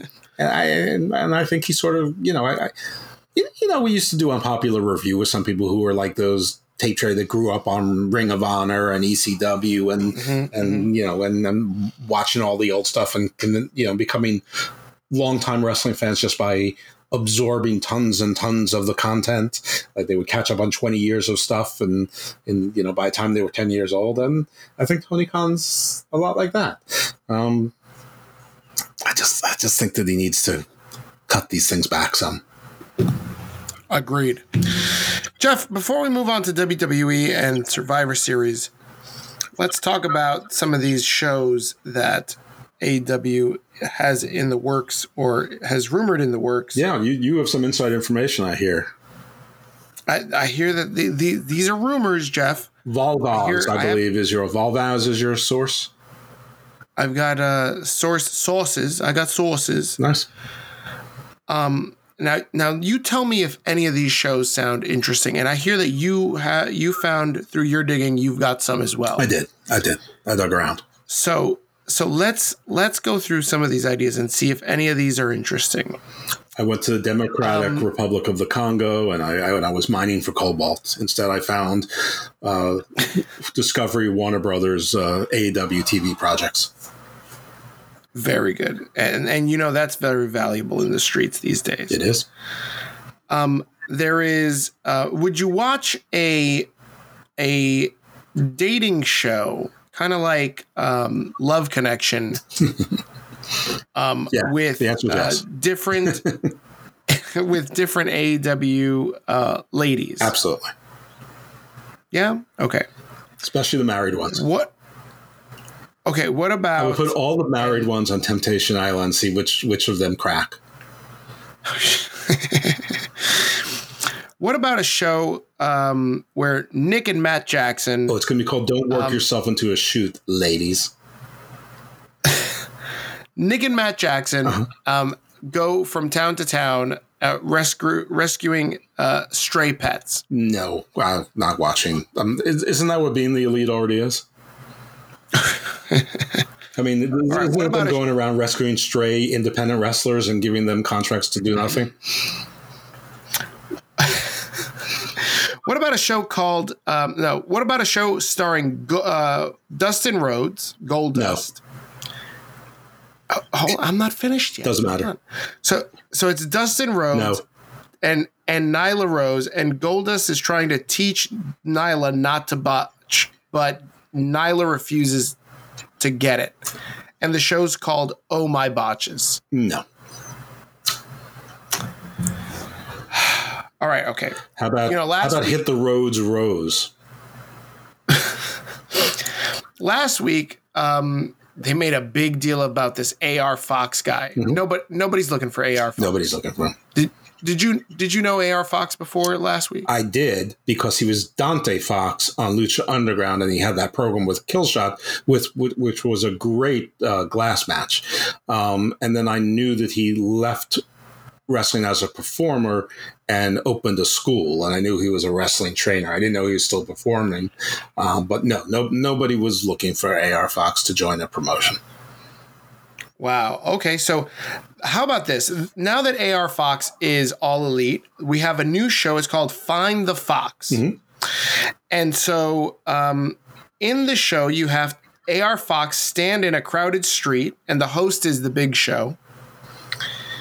And Big Show offers randos in the street thousands of dollars if they can accurately point out who AR Fox is. And then nobody wins, of course. Yes, I will watch that. I mean, the only thing is I want the choices to be 3 clones of Red Fox. And then like one, and then Swiper the Fox. and they still can't pick out who AR Fox is. And that's what I want. That's funny. Okay, this is the last one. There'll be like Samantha Fox. It's just different people. Alicia Fox. And still nobody can ever pick out which one is AR Fox. Okay, so this is the last one I got. You have a bunch of AR-15s lying around, and they pick, that must be AR Fox. That's a sexy gun. This is the last one that I've got. This might be the one that really makes the air. This is a show called Idolo Injustice. Oh. And we follow Andrade from week to week, where he finds stories to cover about Latinos or Latin people in America getting locked up for the same shit the elite, white people do on the regular. Will Jose the assistant be on it? He will, but he will also get accused and suspended for shit other people have done. But because he's a minority, he's going to get most of the blame. But it's only Latinos. It's not going to be like Asians. It won't be like African Americans. No, it's only Latinos. It's only Latinos. Yeah, I'm in, but I have a counter proposal, and that is that, like, remember the old Police Squad show where they'd have a guest star, but like in the opening segment, like a piano would fall on the guest star and they die, and that was that. Yes. That's Jose the assistant. Like in the opening credits, he actually gets arrested and taken away, and we never see him again. If that's the case, then and if that happens every episode, like he's treated like the Police Squad guest star every week, like anvils fall on his head, he walks into a manhole, he goes, "Hey, Andrade, look out for traffic," and then he steps in, and then the bus hits him. I'm down with, every week. He's like Kenny from South Park. Wow, Idolo Injustice. I think that's a winner. I think that you know what, that goes on Discovery Partner Channel, True TV. There you go. You can simulcast on both. Titus Worldwide. Jeff, what do you've got? I heard you've got some as well. What did you find? You may have to remind me. I might have to remind you. All right, hold on. Let me look it up. Hold on a second. I'm very old. You did send me these notes. You were very good at sending me these notes. I'm 54 now. Ahead of time. Hey, listen, Jeff Jarrett's out there looking spry. I know. People think that's what a 54-year-old should look like. Right. All right, I got it. What about Rockers of Wrestling? We've got Fozzy, Butcher is in a band. Yeah. Brody King is in a band. Right. Like other reality show contestants try out and they judge and vie for the contestants to join their band. Oh, so like Rockstar, or sort of like The Voice, where you've got the you've got Blake Shelton and Christina Aguilera and then CeeLo Green, trying to vie for them to be coaches, but instead it's going to be indie wrestlers who also are musicians. Yes, that would be an awesome show. And with those three as judges, can't go wrong. What about a cooking show with Butcher from Butcher and the Blade?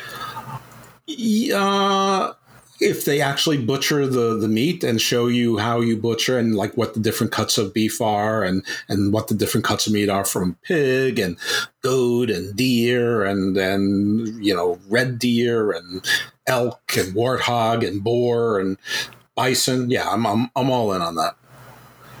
What if it's a show where he's just butchering, but really, really like light animals, like a chicken, a goat, a rabbit?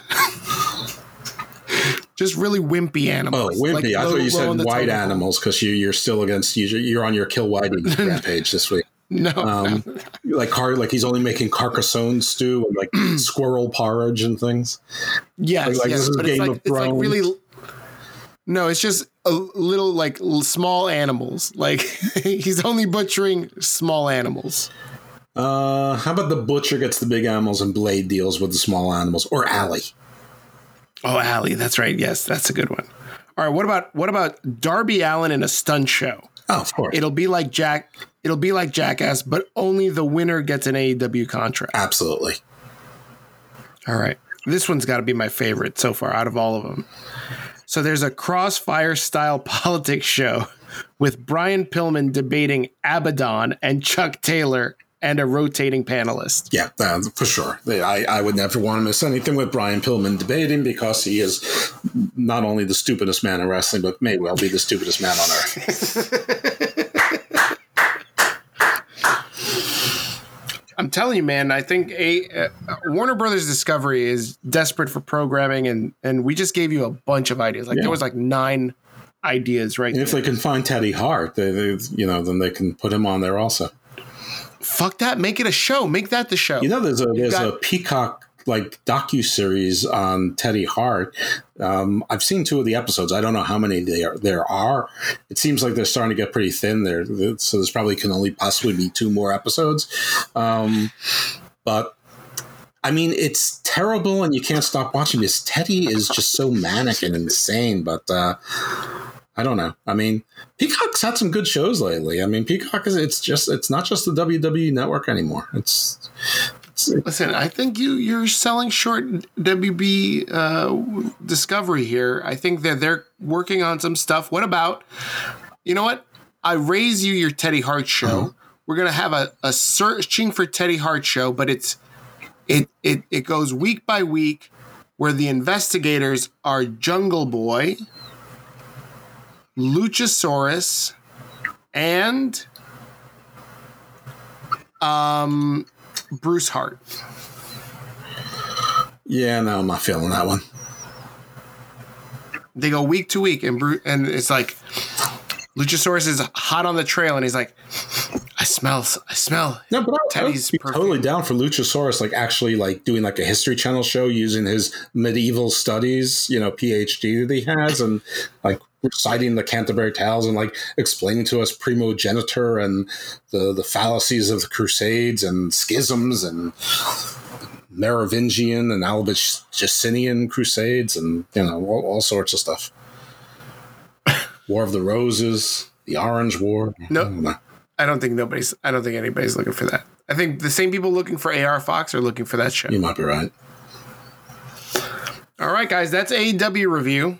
1 hour and 22 minutes. Impressive by our standards. And plus it was, I will say on Tony Khan's media scrum this time, it was much more controlled than the last one. So it seems like he did learn some lessons, or at least the talent self-regulate. But it's a little weird when some of them come out in character and others clearly aren't. Like Saraya was obviously Saraya. And by the way, real Saraya, if that's really her at the press conference, she's delightful. She's lovely. Her wrestling persona is obnoxious. I saw you say I mean, that woman was delightful. That was funny too. Yeah, all right. So enough about AEW for now. Let's talk about WWE. You wanted to talk about, before we get to Survivor Series, there's a couple of things that I wanted to discuss with you. You wanted to mention Seth Rollins real quick, but I wanted to talk about name changes. Which one do you want to do first? Name changes, because I generally don't care about name changes, so it's going to be an easy conversation. So there was 2 name changes that happened this past week that everybody got up in arms for. And so on Monday, Mia Yim is no longer Mia Yin. She's now introduced as, and I didn't watch Monday Night Raw, so I might botch this first part. Was it Mai-Chin or Mi-Chin? It's Mi-Chin. Apparently it's Korean for crazy.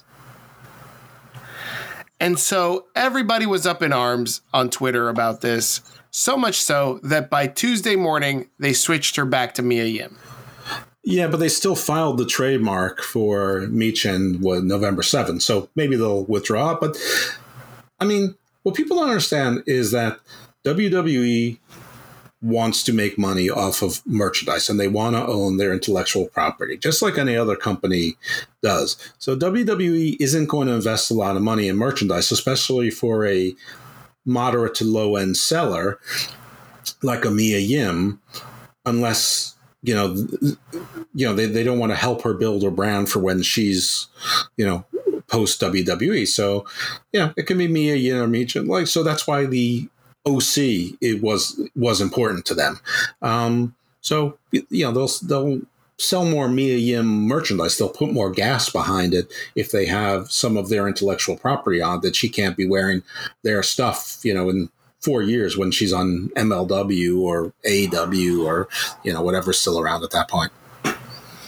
Right. That's a good point. So there was a lot of controversy about that name change, but she's now back to Mia Yim, right? Or at least for now. Michin might be a nickname, which, yeah, I mean, that's fine. I mean, listen, being called the Rattlesnake never hurt Stone Cold Steve Austin. Or Stone Cold. Thank you. For the matter. That's a good point. Thank you.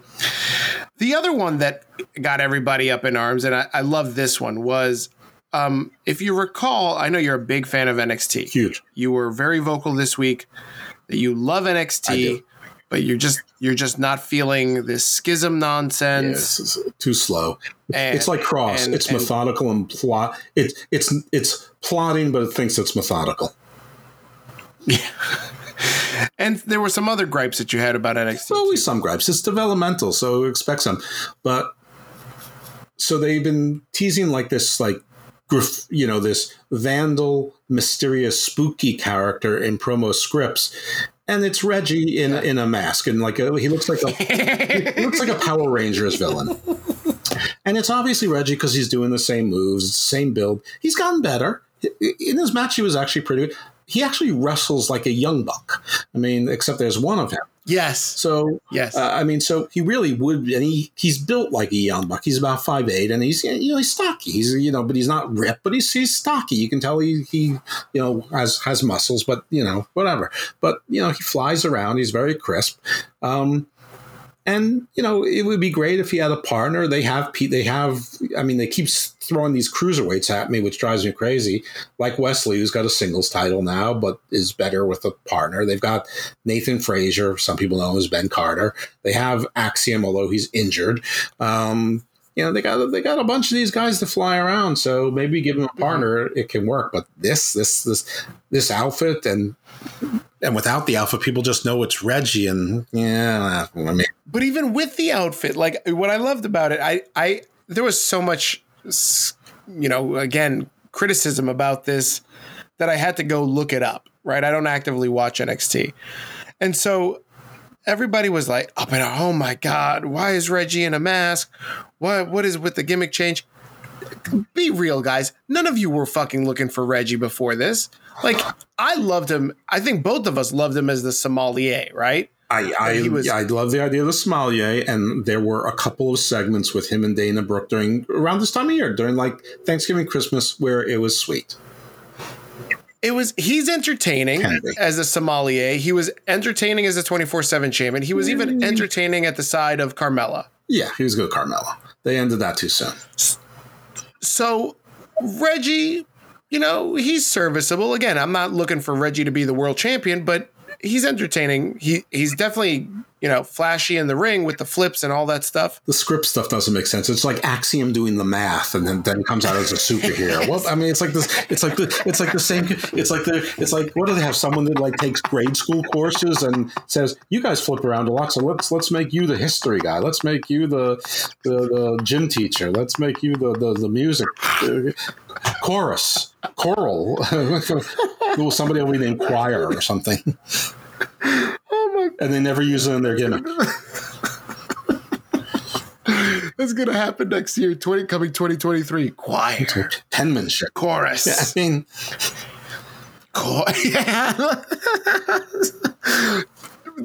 I love this fucking script shit. Well, there was another one too for two reasons. Dijak is back to Dijak, and that there was.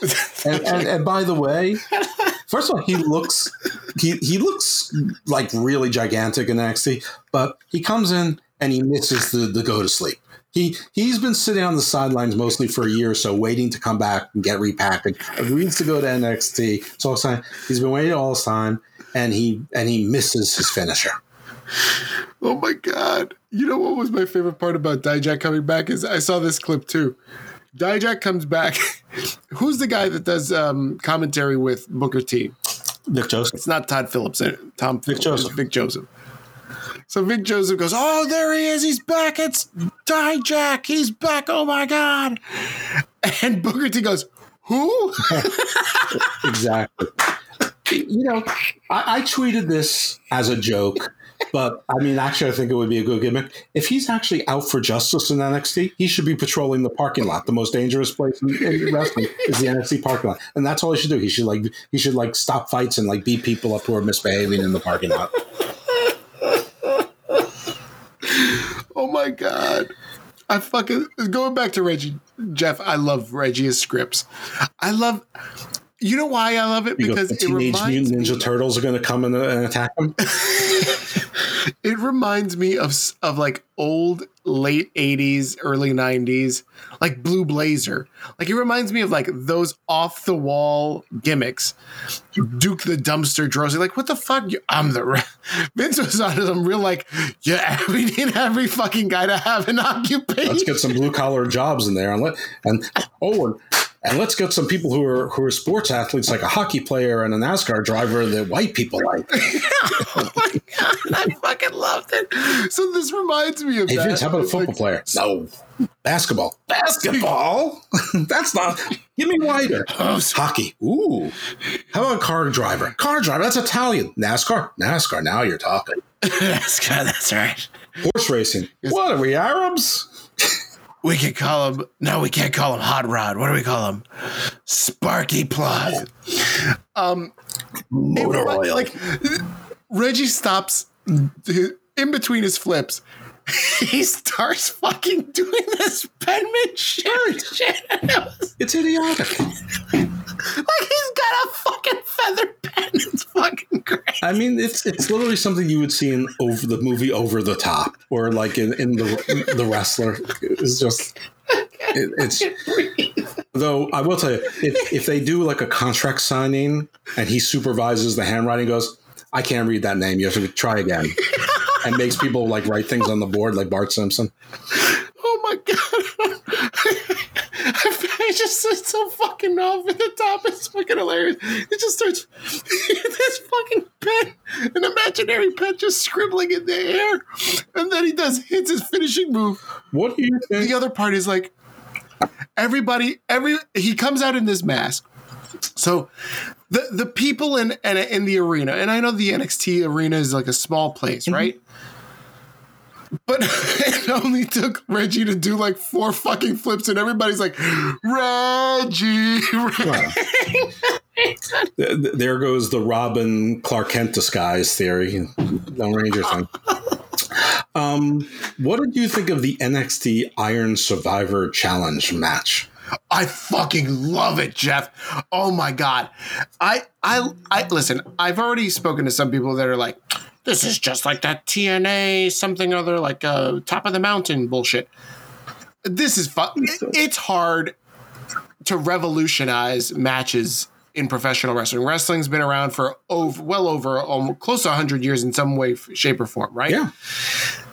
And so when I see how they packaged this and promoted it, it is fucking brilliant. Well, it's only 25 minutes, so it's going to be fast. So that part's good. The part that I'm worried about, and the part that I'm like, is that because it has to be fast, it's developmental. So it really has to be booked well. Because if they book it well, this can be great. But if it's booked poorly, or the performers forget their spots and what they're supposed to do, because obviously this penalty box and people getting purposely disqualified and things like that has to play prominently into the story. So this has to be a well-scripted story. So, I mean, so obviously someone like Cameron Grimes, who hasn't been featured in a while, is going to be in this match because you're going to need some people to general it, to captain it, that won't screw things up. Right. It'll be interesting. Listen, it's hard to try new things in wrestling, as I think you were building to it. Wrestling's been around for 100 years. Everything's been done before. So they're trying something new. If it's bad, okay, don't do it again or improve upon it. But if it's good, it could be a fun little thing. And it's 25 minutes, but you can make it longer. Or you could put more competitors to make it longer if, whatever it is. But I don't know. I'm neither panning it nor super excited about it, but I'm positive on it. I'm like, let's see how it plays out. It could be cool. I'm really excited about it because, again, like not since what do you think would be like the last revolutionary match upgrade or stipulation or gimmick, like Hell in a Cell? But Hell in a Cell is just like a form of a steel cage match, only they put a ceiling on top of it, right? Maybe the pit match, the Lions pit match, those are a little different. Maybe that, right? But but that's like, UFC adjacent, right? Yeah, but it's still wrestling. So, I mean, It is, but I guess you're right. Like that, but that wasn't as exciting as this. Like this can be almost as exciting. Like I love the idea of a clock added to it. I love the penalty box. Yeah. I love all of it. I honestly, like when I first heard about this, like looking at it on paper, it sounds like it's way overbooked. There's a lot of shit to keep it in mind. It has to be. But when I watched the video of HBK kind of selling it, I was like, this is fucking genius. I hope so. Why did it take 2022 to figure this out? I don't know, but I like that they try new things, and NXT is developmental, so why not try to develop new kinds of matches? I mean, the most recent gimmick match was probably back in Impact when they had the Grand Champion thing and they had rounds, which didn't work out very well. So, I mean, it can't be worse than that. I love it. I want to talk a little bit about NWA because Billy Corgan obviously was having a meltdown, and then Nick Aldis gave his notice. Taryn Terrell gave her notice. Nick Aldis has been panning Billy Corgan. Billy Corgan was sort of like saying, why is he bothering to do this? He could have gone out on top. You know, I'm a nice guy, blah, blah, blah. And that just gets all this anger. And then Tyrus is their champion now. And I mean, and he's getting, I mean, for better or worse, they're getting more press coverage than they have maybe ever because Tyrus has been on Fox News and he's a regular on like the Greg Gutfeld show and shit like that. And, you know, he's had a bunch of sexual harassment cases settled for him by Fox, and there might even be some lingering allegations still around. I don't know. He's, you know, he was Brodus Clay. He doesn't seem to be a very likable guy. You know, he's sort of counter to what, you know, he's obviously on Fox, so he's sort of counter to, you know, what hip thinking is. I don't know, but it just feels like NWA is like, this reeks of desperation. You know, when Billy Corgan's comparing Tyrus and Trevor Murdoch to Brock Lesnar and I think was it Roman Reigns or was it Bobby Lashley? But one was Brock Lesnar. It's like, or like whatever it was. It's like my two big guys against your two big guys.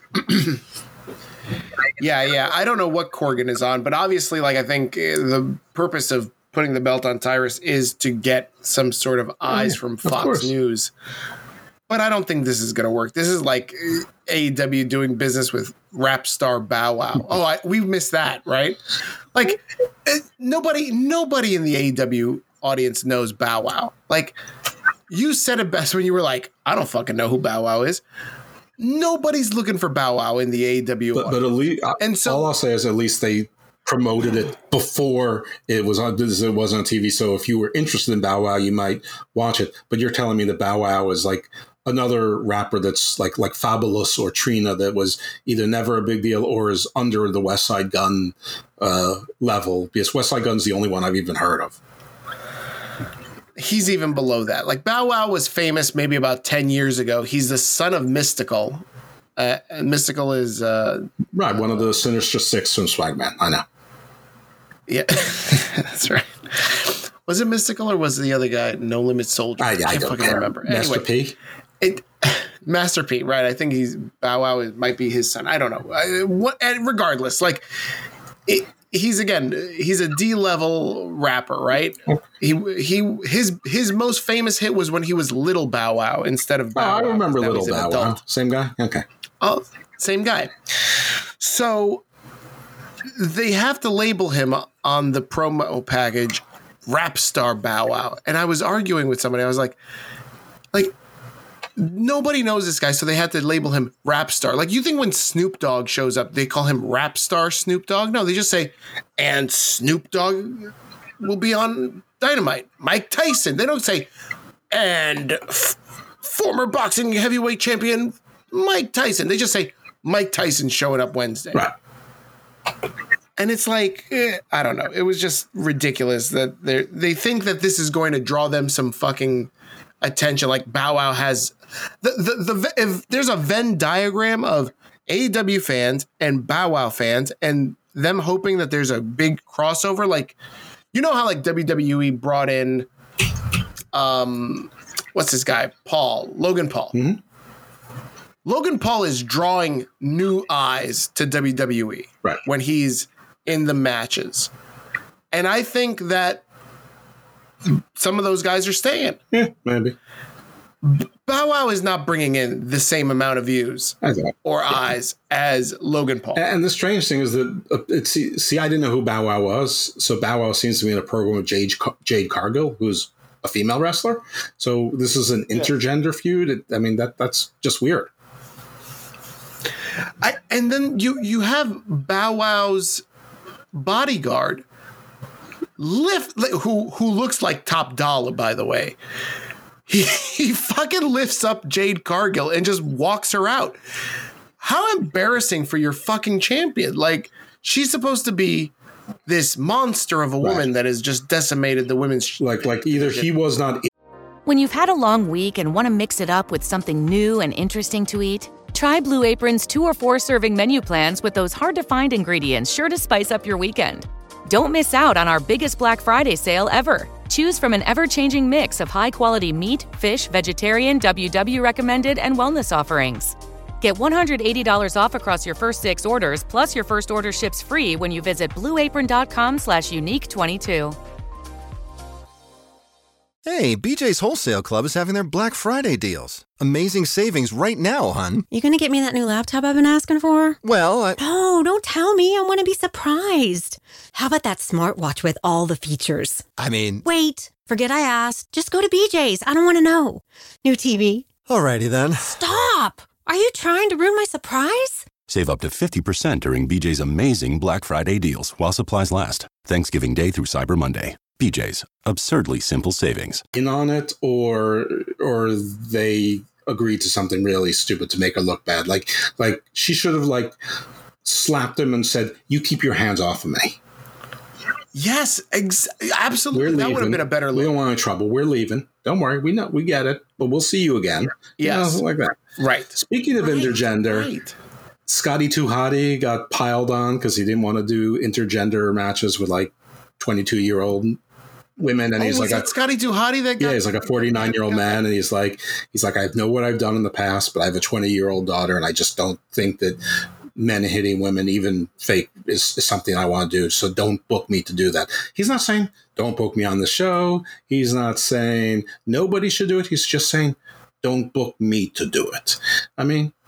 Why is anyone upset with him over that stance? It's not like he's telling the booker not to run the matches. It's not like he's telling the booker that nobody should ever do intergender matches. He's just saying, don't book me on a show, and then when I get there, tell me it's an intergender match. Just put me against other guys, And in his mind, having a male doing physical combat with a woman half his age is not something he wants his 20-year-old daughter to see. And there are reasonable minds can differ on this. It's a show. It's not a show, but it's a show that simulates real violence. Blah, blah, blah. And listen, I'm not saying who's right or who's wrong, but he's entitled to his opinion. And he wasn't being preachy about it. It's just it's obviously happened to him more than once where it was a shock to him that's what he was going there to do. And he thought he was going to wrestle, I don't know, whatever, Bob Holly or someone, or the Sandman, I don't know. But, Or Scripps. Right. Or penmanship, the off-brand Scripps. Anyway, I can't believe that he got, buried for that. It really seems like a no big deal kind of thing. Maybe it's because he's closer to my generation than most of the people who are burying him. But, if like a woman said, I didn't want to wrestle men, would she get buried? I don't think so. Yeah, the internet is fucking fickle. You know this, Jeff. So, I think it has to do with the fact that it's Scotty Too Hottie saying this instead of somebody else. If it was Kenny Omega that said it, then maybe they wouldn't have been so up in arms. Yeah, for Kenny Omega, it'd be really weird because he's done it recently. But I don't know. It just I don't really remember Scotty Too Hottie being particularly impactful one way or another. I know Too Cool with Rikishi. They did the dancing, yay, and the Worm. And the Worm. That's right. I don't remember him being anti-woman or pro-woman or anything other than having spiked hair and doing the worm and dancing. Anyway, I just thought it was a weird thing. I keep saying this show you need to call Jeff is weird, but it struck me as an odd thing to get buried over. It's also an odd thing for him to go on social media about. Like couldn't he just like tell bookers when they try to contact him, or put it on his webpage or something, his booking site? So, I mean, I guess if you live on social media, you sort of ask for things. Mm-hmm. Mm-hmm. Hey, Jeff, before you move on to the next topic, going back to Reggie. Oh, my God. Just real quick. Everybody was so critical about Reggie and scripts and hating on it. But you know what? And I don't think that this was a coincidence at all. And I don't know if you noticed this today, Jeff, but the day before Thanksgiving, the stock market is open, and WWE hit a 52-week high today. Pretty sure it has nothing to do with scripts. I'm pretty sure that it has to do with scripts. Okay. Great. Good point. So Jeff Hardy's pre-trial has been postponed again. It's been postponed to December 21st. So, yeah. Conventional wisdom is they're trying to work out a plea bargain, and he's probably doing a whole bunch of community service and, treatment and shit like that. Him working for AEW could be considered community service, right? No, I think he gets paid for it. By the way, speaking of that, the reality show thing, Jericho was revealed as the Masked Singer this week. And G. Raver got jailed this week for possession of heroin and paraphernalia. Most people probably don't know who G. Raver is, but he was a deathmatch wrestler. And you may remember him because he's the one who had shirts drawn saying "fuck Jim Cornette," and Jim Cornette sued him. So that was a pretty big story about 3 years ago. I was tangentially involved in it, but for the sake of not trying to put myself over, or make this at all about me, I won't go into it. But G. Raver jailed. He was seriously injured a few times, and it's not like he could wrestle again. But from what I've heard through the grapevine, this doesn't surprise anyone. Oh, what a shame! Get well soon, G. Raver. Right, in jail. All right, so Survivor Series. So I'm not. Is the card even finalized for Survivor Series? Well, let's see. Let's go to trusty old Wikipedia. It looks like there are. Oh wow, there's about 5 matches on the card as of right now. This is pre-Thanksgiving night. Let's go through this card. Let's start with one of the. Oh no, they changed this to War Games matches. So let's start with the women's War Games match. It is the team of Bianca Belair, Alexa Bliss, Asuka, and Michin, and to be announced versus Damage Control. That is Bayley, Dakota Kai, Io Sky, Nikki Cross, and Rhea Ripley. Jeff, your thoughts on the build to this match, and are you looking? Who is going to be the mystery partner of the faces? I mean, I think the build has been fine, but I think the Damage Control is uninteresting, and Bianca coupled with Asuka and Alexa really isn't. There's really not a lot of chemistry there either. So, I mean, I think it's a lot of meh. As far as who is the 5th person, I mean, waiting this long, it's got to be someone big. It's got to be someone that's going to be a surprise that should be pleasant. It's in a face position, so like a Charlotte doesn't make sense. People were saying Candice LeRae. That would be a pooper. And why would they announce it on SmackDown? Not that the brands really matter. Some people are saying Beth Phoenix, but because Mia Yim, Michin, is the counter to Rhea, why would it be Beth Phoenix? Because her issue is with Rhea. So why would there be 2 people there that are supposed to be opposed to Rhea? And also, we haven't seen hide nor hair of Edge, so I don't really see Beth coming back without Edge. Word on the street is Becky Lynch. I know a lot of people think it's supposed to be Sasha or Naomi, but I think Sasha and Naomi come back as a package. Plus, Sasha is still in Mexico training. She's with Juventud Guerrero, and Bayley was just down there with her wifey, as she calls her. So I think it's either going to be Becky, who I'm a little bit surprised that she's well enough to do it this quickly, or it'll be like a Trish or Lita or maybe like Mickie James, like a blast from the past. And, Mickie James would be interesting because that basically guarantees that Nick Aldis is coming, following her, next month. But I'm going to go with Becky Lynch. I'm going to say the faces win.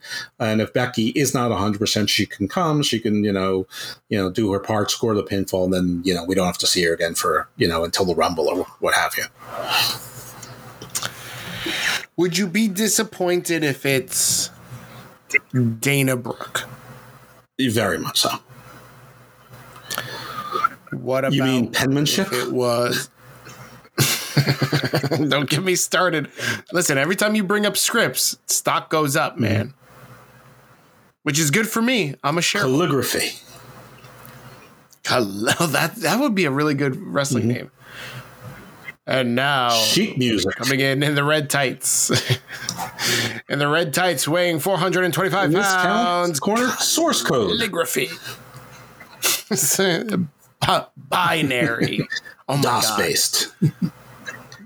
And it's me. it's me saying there. What does Control Z do? Why did I lose my screen?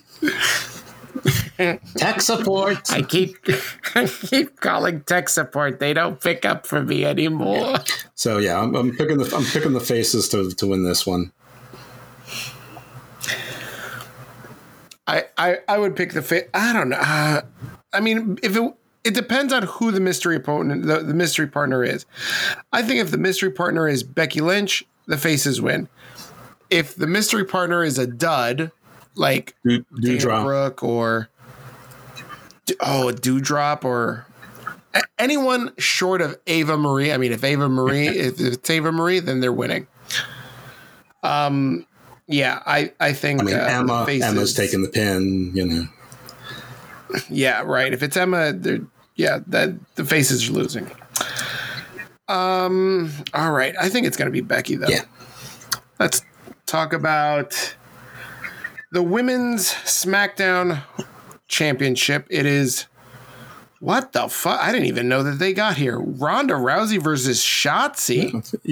What has Shotzi done to get a... She won the number one contenders match where the Vince booked six women match, and whoever wins, the thing that Vince did every 3 weeks there, Triple H has picked up right where he left off. Yeah, Shotzi won that. And I mean, I don't think there's any doubt that Shotzi will be the game scrappy underdog, but that Ronda will win.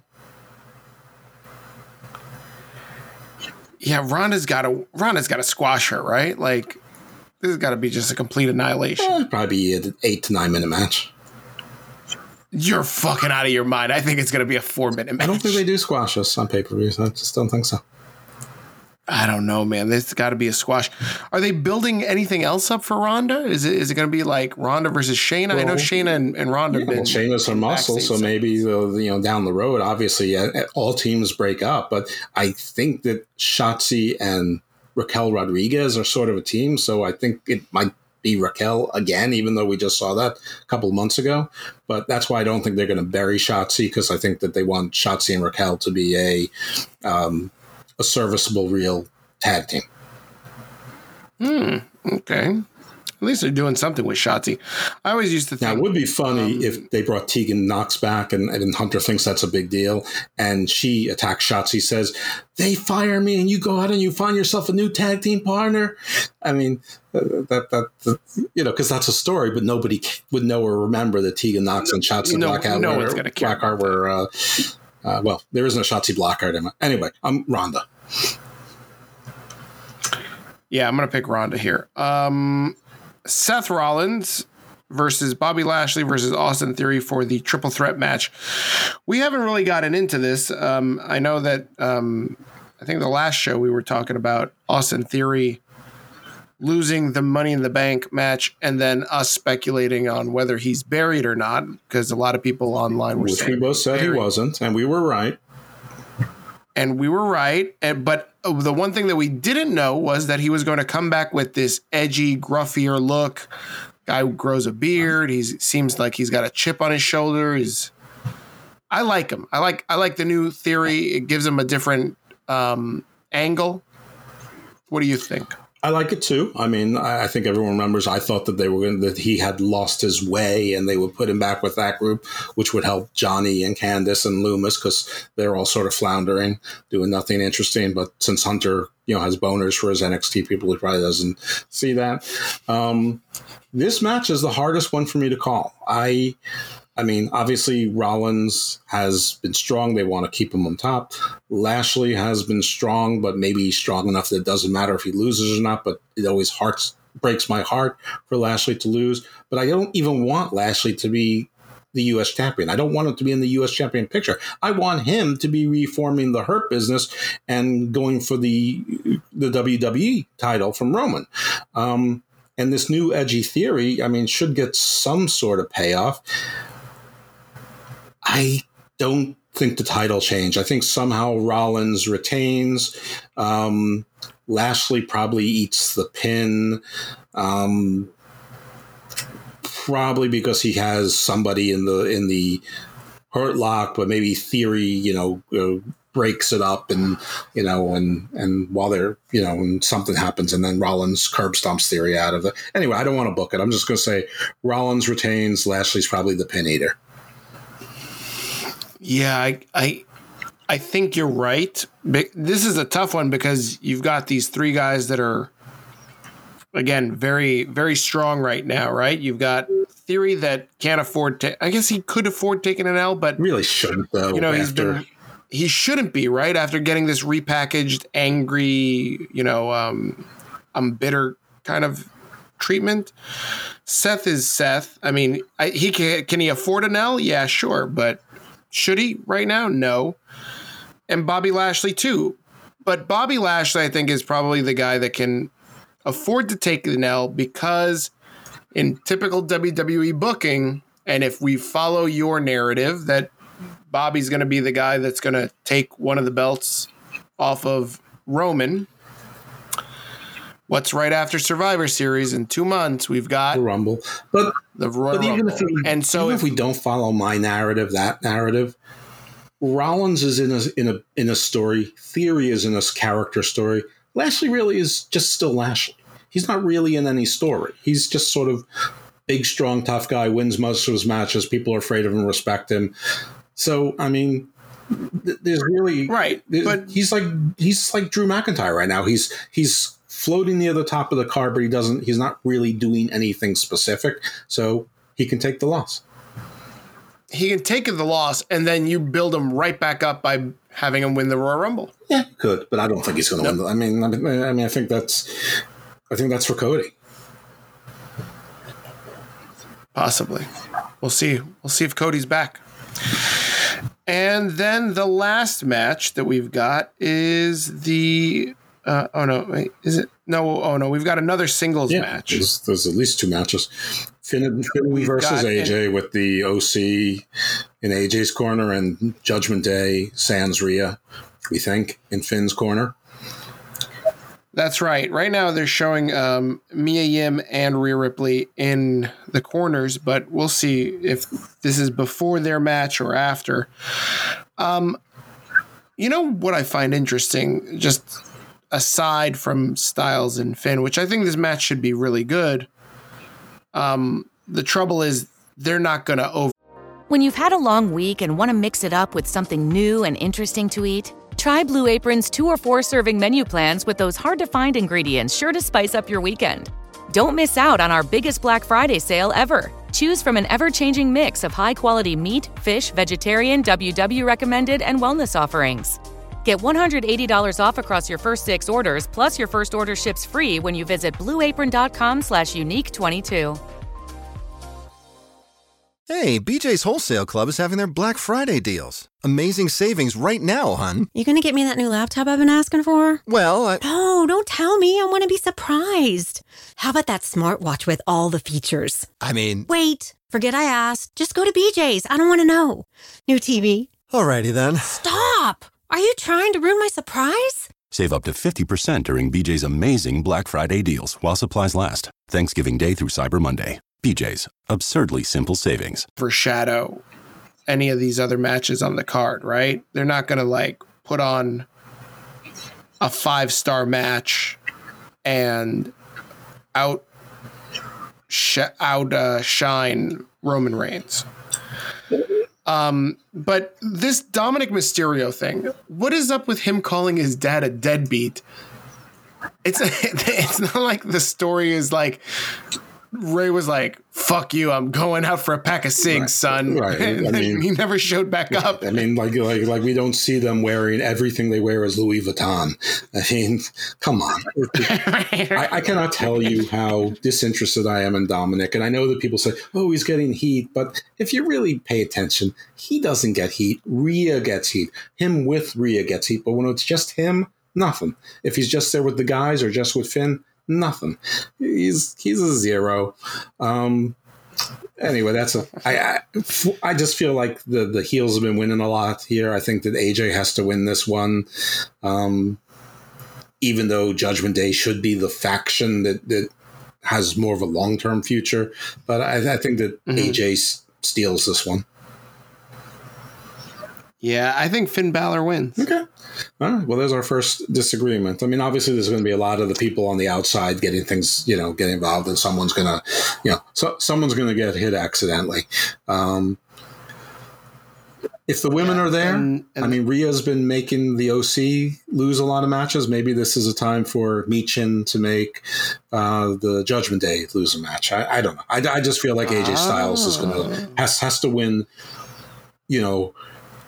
One out of every 3 or 4 matches he's on a pay-per-view, so that when it's really important, he loses.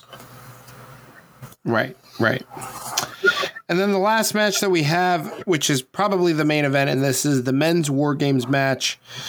It's the Brawling Brutes, Sheamus, Ridge Holland. Have I told you how much I hate Ridge Holland? You have. Butch, still identified as Butch, by the way. Drew McIntyre and Kevin Owens, who might be going into this match with, what is it, a separated shoulder or a torn ACL? It was a knee, but clearly his knee is okay. And they are facing off against the Bloodline, Roman Reigns, Solo Sikoa, Sami Zayn, and the Usos. Bloodline's got to win, right? Well, conventional wisdom is that Bloodline doesn't win. That this is where they tease the dissension within the Bloodline, and that either Sami or Jay takes the pin because of Sami. And that's probably what's going to happen, but I'm going to go against the conventional wisdom. When Kevin Owens was in there, he doesn't really fit with these guys, not just because he just doesn't have an accent. He's never really been friendly with any of them. And when he was in the ring with them on Raw, sitting on the turnbuckle, he looked pretty disinterested. He didn't look like he was really enjoying being part of this team. So I think that actually Kevin Owens, and you got plenty of, Butch can take a pin, Sheamus can take a pin, Ridge Holland, God knows, can take pins. I think that the Bloodline, I think they ride this story. I think the Bloodline and keep winning this thing despite themselves. And it might be because Kevin Owens doesn't do what he's supposed to do to Sami Zayn. It's of their old. Yeah, that's the interesting part of this storyline. And when I heard about Kevin Owens getting injured at the house show a week or so ago, I thought, this is brilliant. They're going to Roman's going to ask Sami to take him out, and Sami's going to have second thoughts. And it works well for the story that they've been telling with Roman and the Bloodline and Sami, but that's not the way they went. But that's not to say that they can't try that this Saturday at Survivor Series during this match. I'm just, right? I always try and think too hard about things, and I usually get one wrong, and I kick myself over it later. This is probably going to be the match, but I'm going to stick with it. I think if there's one where my overthinking works, it's to keep the top act in all of wrestling hot, the Bloodline. And I don't believe Hunter when he says he doesn't counter book. And I think with the Elite coming back, I think he wants to keep his Bloodline on top. There's plenty of time between now and WrestleMania to have Kevin and Sami rejoin and go against the Usos. And by the way, I don't think anybody would complain if that story was put off until SummerSlam. Right. I agree. So that's that. Well, that's Survivor Series. Jeff, what else we got? Let me do some ratings because we got a bunch of weeks worth. Impact, going back to November 3rd, I couldn't find them. It was 56,000, down 45,000 from the prior week. There was like a game. There was a big game that night.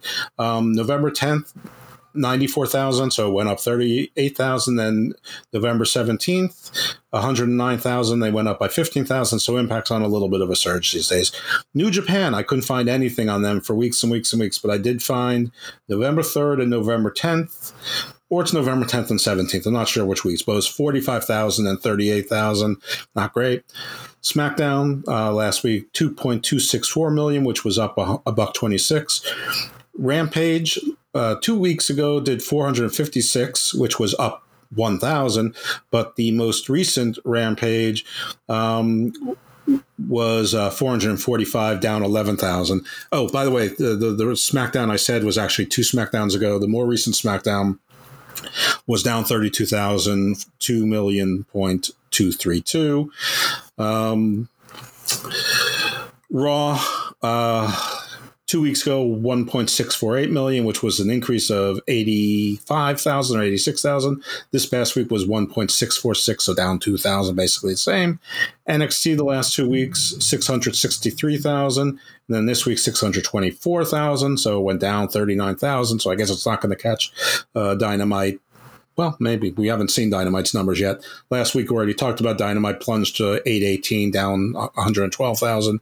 NWA the last 3 weeks. So the most recent show is their season premiere. So it's at 67,000.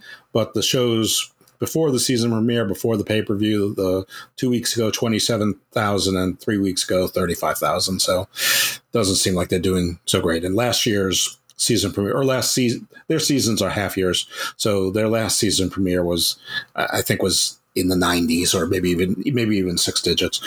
MLW is finally back on the air. They aired Battle Royal or Battle Bowl, whatever they call it. By the way, Jacob Fatu won. Enzo thought he won, but he didn't. They have 31,000 people viewing, and it's been up for 5 days. Elevation, the last 3 weeks, and Dark. I'm just going to say that the between these two shows, the low was 117,000 and the high was 229,000 going back 3 weeks. So, you can see the range there for the AEW YouTube shows. Wow, by the way, I did get the October 16th and the 23rd and 30th was 216,000, 266,000, 263,000. So it did drop back out of that 335,000 from a few weeks ago. And November 6th, the most recent show that I have numbers for, was 229,000. So it looks like it's settling back down again, but who knows? We'll see. The only other sort of news was that, which really shouldn't be news, is that they want Steve Austin to do another WrestleMania match, and seems like he's amenable to it. But a couple of injuries. Abaddon and Ali apparently got injured again. Oh. Yeah, Abaddon got injured at a indie show, not AEW. I'm not sure about Ali. And there's a bunch of rumors that Chelsea Green and Matt Cardona coming back to WWE. We already talked about the Aldises, and for whatever reason, rumors keep tying Bronson Reed coming back to WWE, and also there was a report that Bray Wyatt wanted Bo and Eric Rowan to be, if not re-signed, at least part of his Uncle Howdy, Uncle Harper, Bray Wyatt story. And there's some speculation that Bray Wyatt versus LA Knight might be added to this card. I don't really think so, but I'm not sure. It's not the feud I would have picked, because because Bray obviously has to win this feud, and I don't want LA Knight to be losing feuds. I want him to win, but I don't know. I guess you have to make hard choices for good programming, but I don't know if it's on the show. So if it is, I'm picking Bray. Yeah, no doubt. Matt Cardona and Chelsea Green is interesting, but I think they're not going to debut until Royal Rumble. Yeah, and Chelsea Green is the 5th would not be exciting. Taryn Terrell, who was she was, I forgot her name in WWE. That wouldn't be exciting. Emma the other one that we talked about earlier, that was talked about Tegan Knox. I mean, none of the Candice LeRae, none of those would be an exciting fifth to make us wait until the day before the pay-per-view. It's got to be either a surprising return. I guess the swerve would be Charlotte on the face team, and then obviously she's going to be the snake in the grass there. But I don't think it's Charlotte. That's not sports entertainment booking to put Charlotte in there. It's it's going to be a back year or like a sense. Trish. Yeah. All right. Well, I think that's everything, right, Jeff? I think we covered all the stuff from the last couple of weeks. So yeah, I mean, I got a lot of checks and lines scratched out through my pad, and the only things that aren't things that require anything of importance. So yeah, we can make fun of Tony Khan for saying that he's been cutting a lot of costs. As we point out, they signed Saraya, Renee Paquette, Jeff Jarrett, Bandito, A.R. Fox, Takeshita. Takeshita, yeah. I mean, he's cutting costs all over the place as he's adding more and more people all the time. I guess, good for those people. Jun Akiyama. I don't think Nakayama signed, but he's paying the booking fees. He's paying the booking fees. I mean, just like I said, Jeff, who's looking for June and it's November? Nobody's looking for June. Nobody's looking for June and November. Come on now. Especially not me. All right, guys. Yeah, I'm an inside guys. This has been episode 106 of the Hammerlock Hangover. Thank you very much for listening and tuning in. Much appreciated. Jeff, let's do final plugs. Wish everybody a happy Thanksgiving and be out. Yeah, you can find me at IcarusFellMD on Twitter. Please follow. I will generally follow back if you're a real person. You can also find me oftentimes on the PWC and the networks that we cross-pollinate with, which often is Channel Attitude, Vince Russo's channel. I'm on Cage Lot and Hameen Media Group. Shows, yeah, Uncaged, and also the Skirmish is on there, and also there was a couple of pay-per-view preview and review shows on there as well. My non-wrestling podcast, Garden of Doom, Garden Views. Garden of Doom is pretty esoteric. It's history, alternative history, things that go bump in the night, UFOlogy. Recent episodes have a episode with a shaman, and then I also have a professor doing comparative mythology. And I think I'm going to drop tomorrow Thanksgiving surprise bonus episode, which is actually from the Drew Yari show. So it's a crossover between Garden of Doom and the Drew Yari show with Anthony Missionary Thomas from Wrestling Soup. So shout out to them, who actually came on and hung out with us for about 45 minutes or maybe longer. And basically Drew gave me a homework assignment on like some of like villains and demons he liked from some horror movies, and to try to say what they're all about in real life, if there is anything. And we got into it, and so I'm calling it Garden of Droom, that time Mish got stuck in quicksand.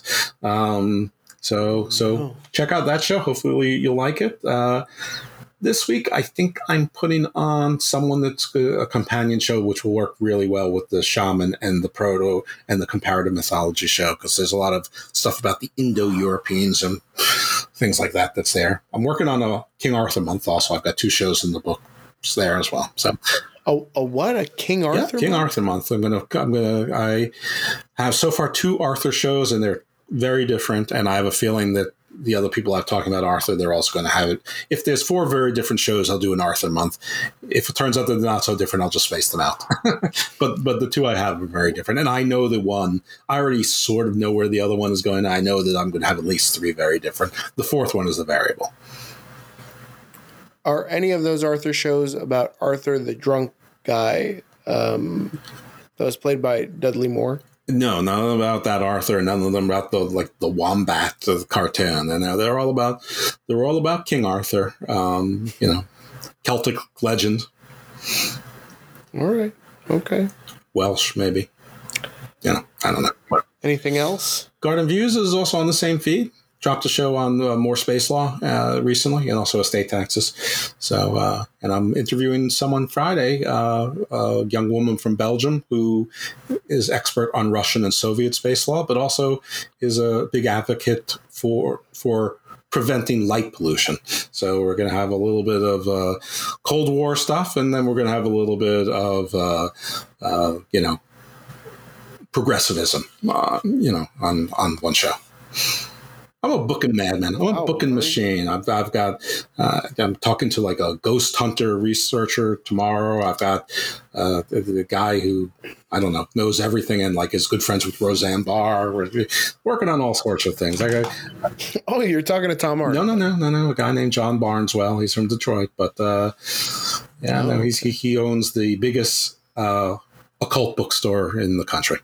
And I don't know. This is I'm booking into February. Very good, man. You're very impressive. You are nonstop. Guys, if you're at all looking for me, I mean, sometimes I hang out on Twitter at Big Daddy Cool. Sometimes. And if you ever want to reach the show, you can email us at hammerlockhangover@gmail.com. That's hammerlockhangover, all one word, @gmail.com. You can also hit us up on Facebook and Twitter. And Twitter, you can find us at HammerlockHO. That's at HammerlockHO. And that's pretty much it. That's the show for this week. We will catch you in 2 weeks with SummerSlam Survivor Series review and the latest news and results from around the world in wrestling. Do you know what Billy Corgan's new thing is? I just saw this on Breaking News. It's going to be NWA versus AAA at a Smashing Pumpkins concert. Oh, I love it. I would do that. I don't know why it's taken him so long to do this, but obviously he's desperate for money. Hey, that'll draw more than Little Bow Wow. I mean, probably. Yeah, I think so. All right, guys. Thank you, Jeff, and wishing everybody a happy Thanksgiving. For the third time. Stay evil, my friends. Hey, BJ's Wholesale Club is having their Black Friday deals. Amazing savings right now, hun. You gonna get me that new laptop I've been asking for? Well, No, don't tell me. I want to be surprised. How about that smartwatch with all the features? Wait, forget I asked. Just go to BJ's. I don't want to know. New TV. Alrighty then. Stop! Are you trying to ruin my surprise? Save up to 50% during BJ's amazing Black Friday deals while supplies last. Thanksgiving Day through Cyber Monday. BJ's. Absurdly simple savings. Some people celebrate the holidays, but you dominate the holidays. You deck the halls, the mantle, and anything else that will stand still. You deserve a bold cold brew that's as festive as you. Topped with creamy cookie butter cold foam, covered in cookie butter crumbles, and perfectly pairable with our new cookie butter donut, Dunkin's Cookie Butter Cold Brew is a delicious match for your decked out domination. America runs on Dunkin'. Price and participation may vary. Limited time offer. Terms apply.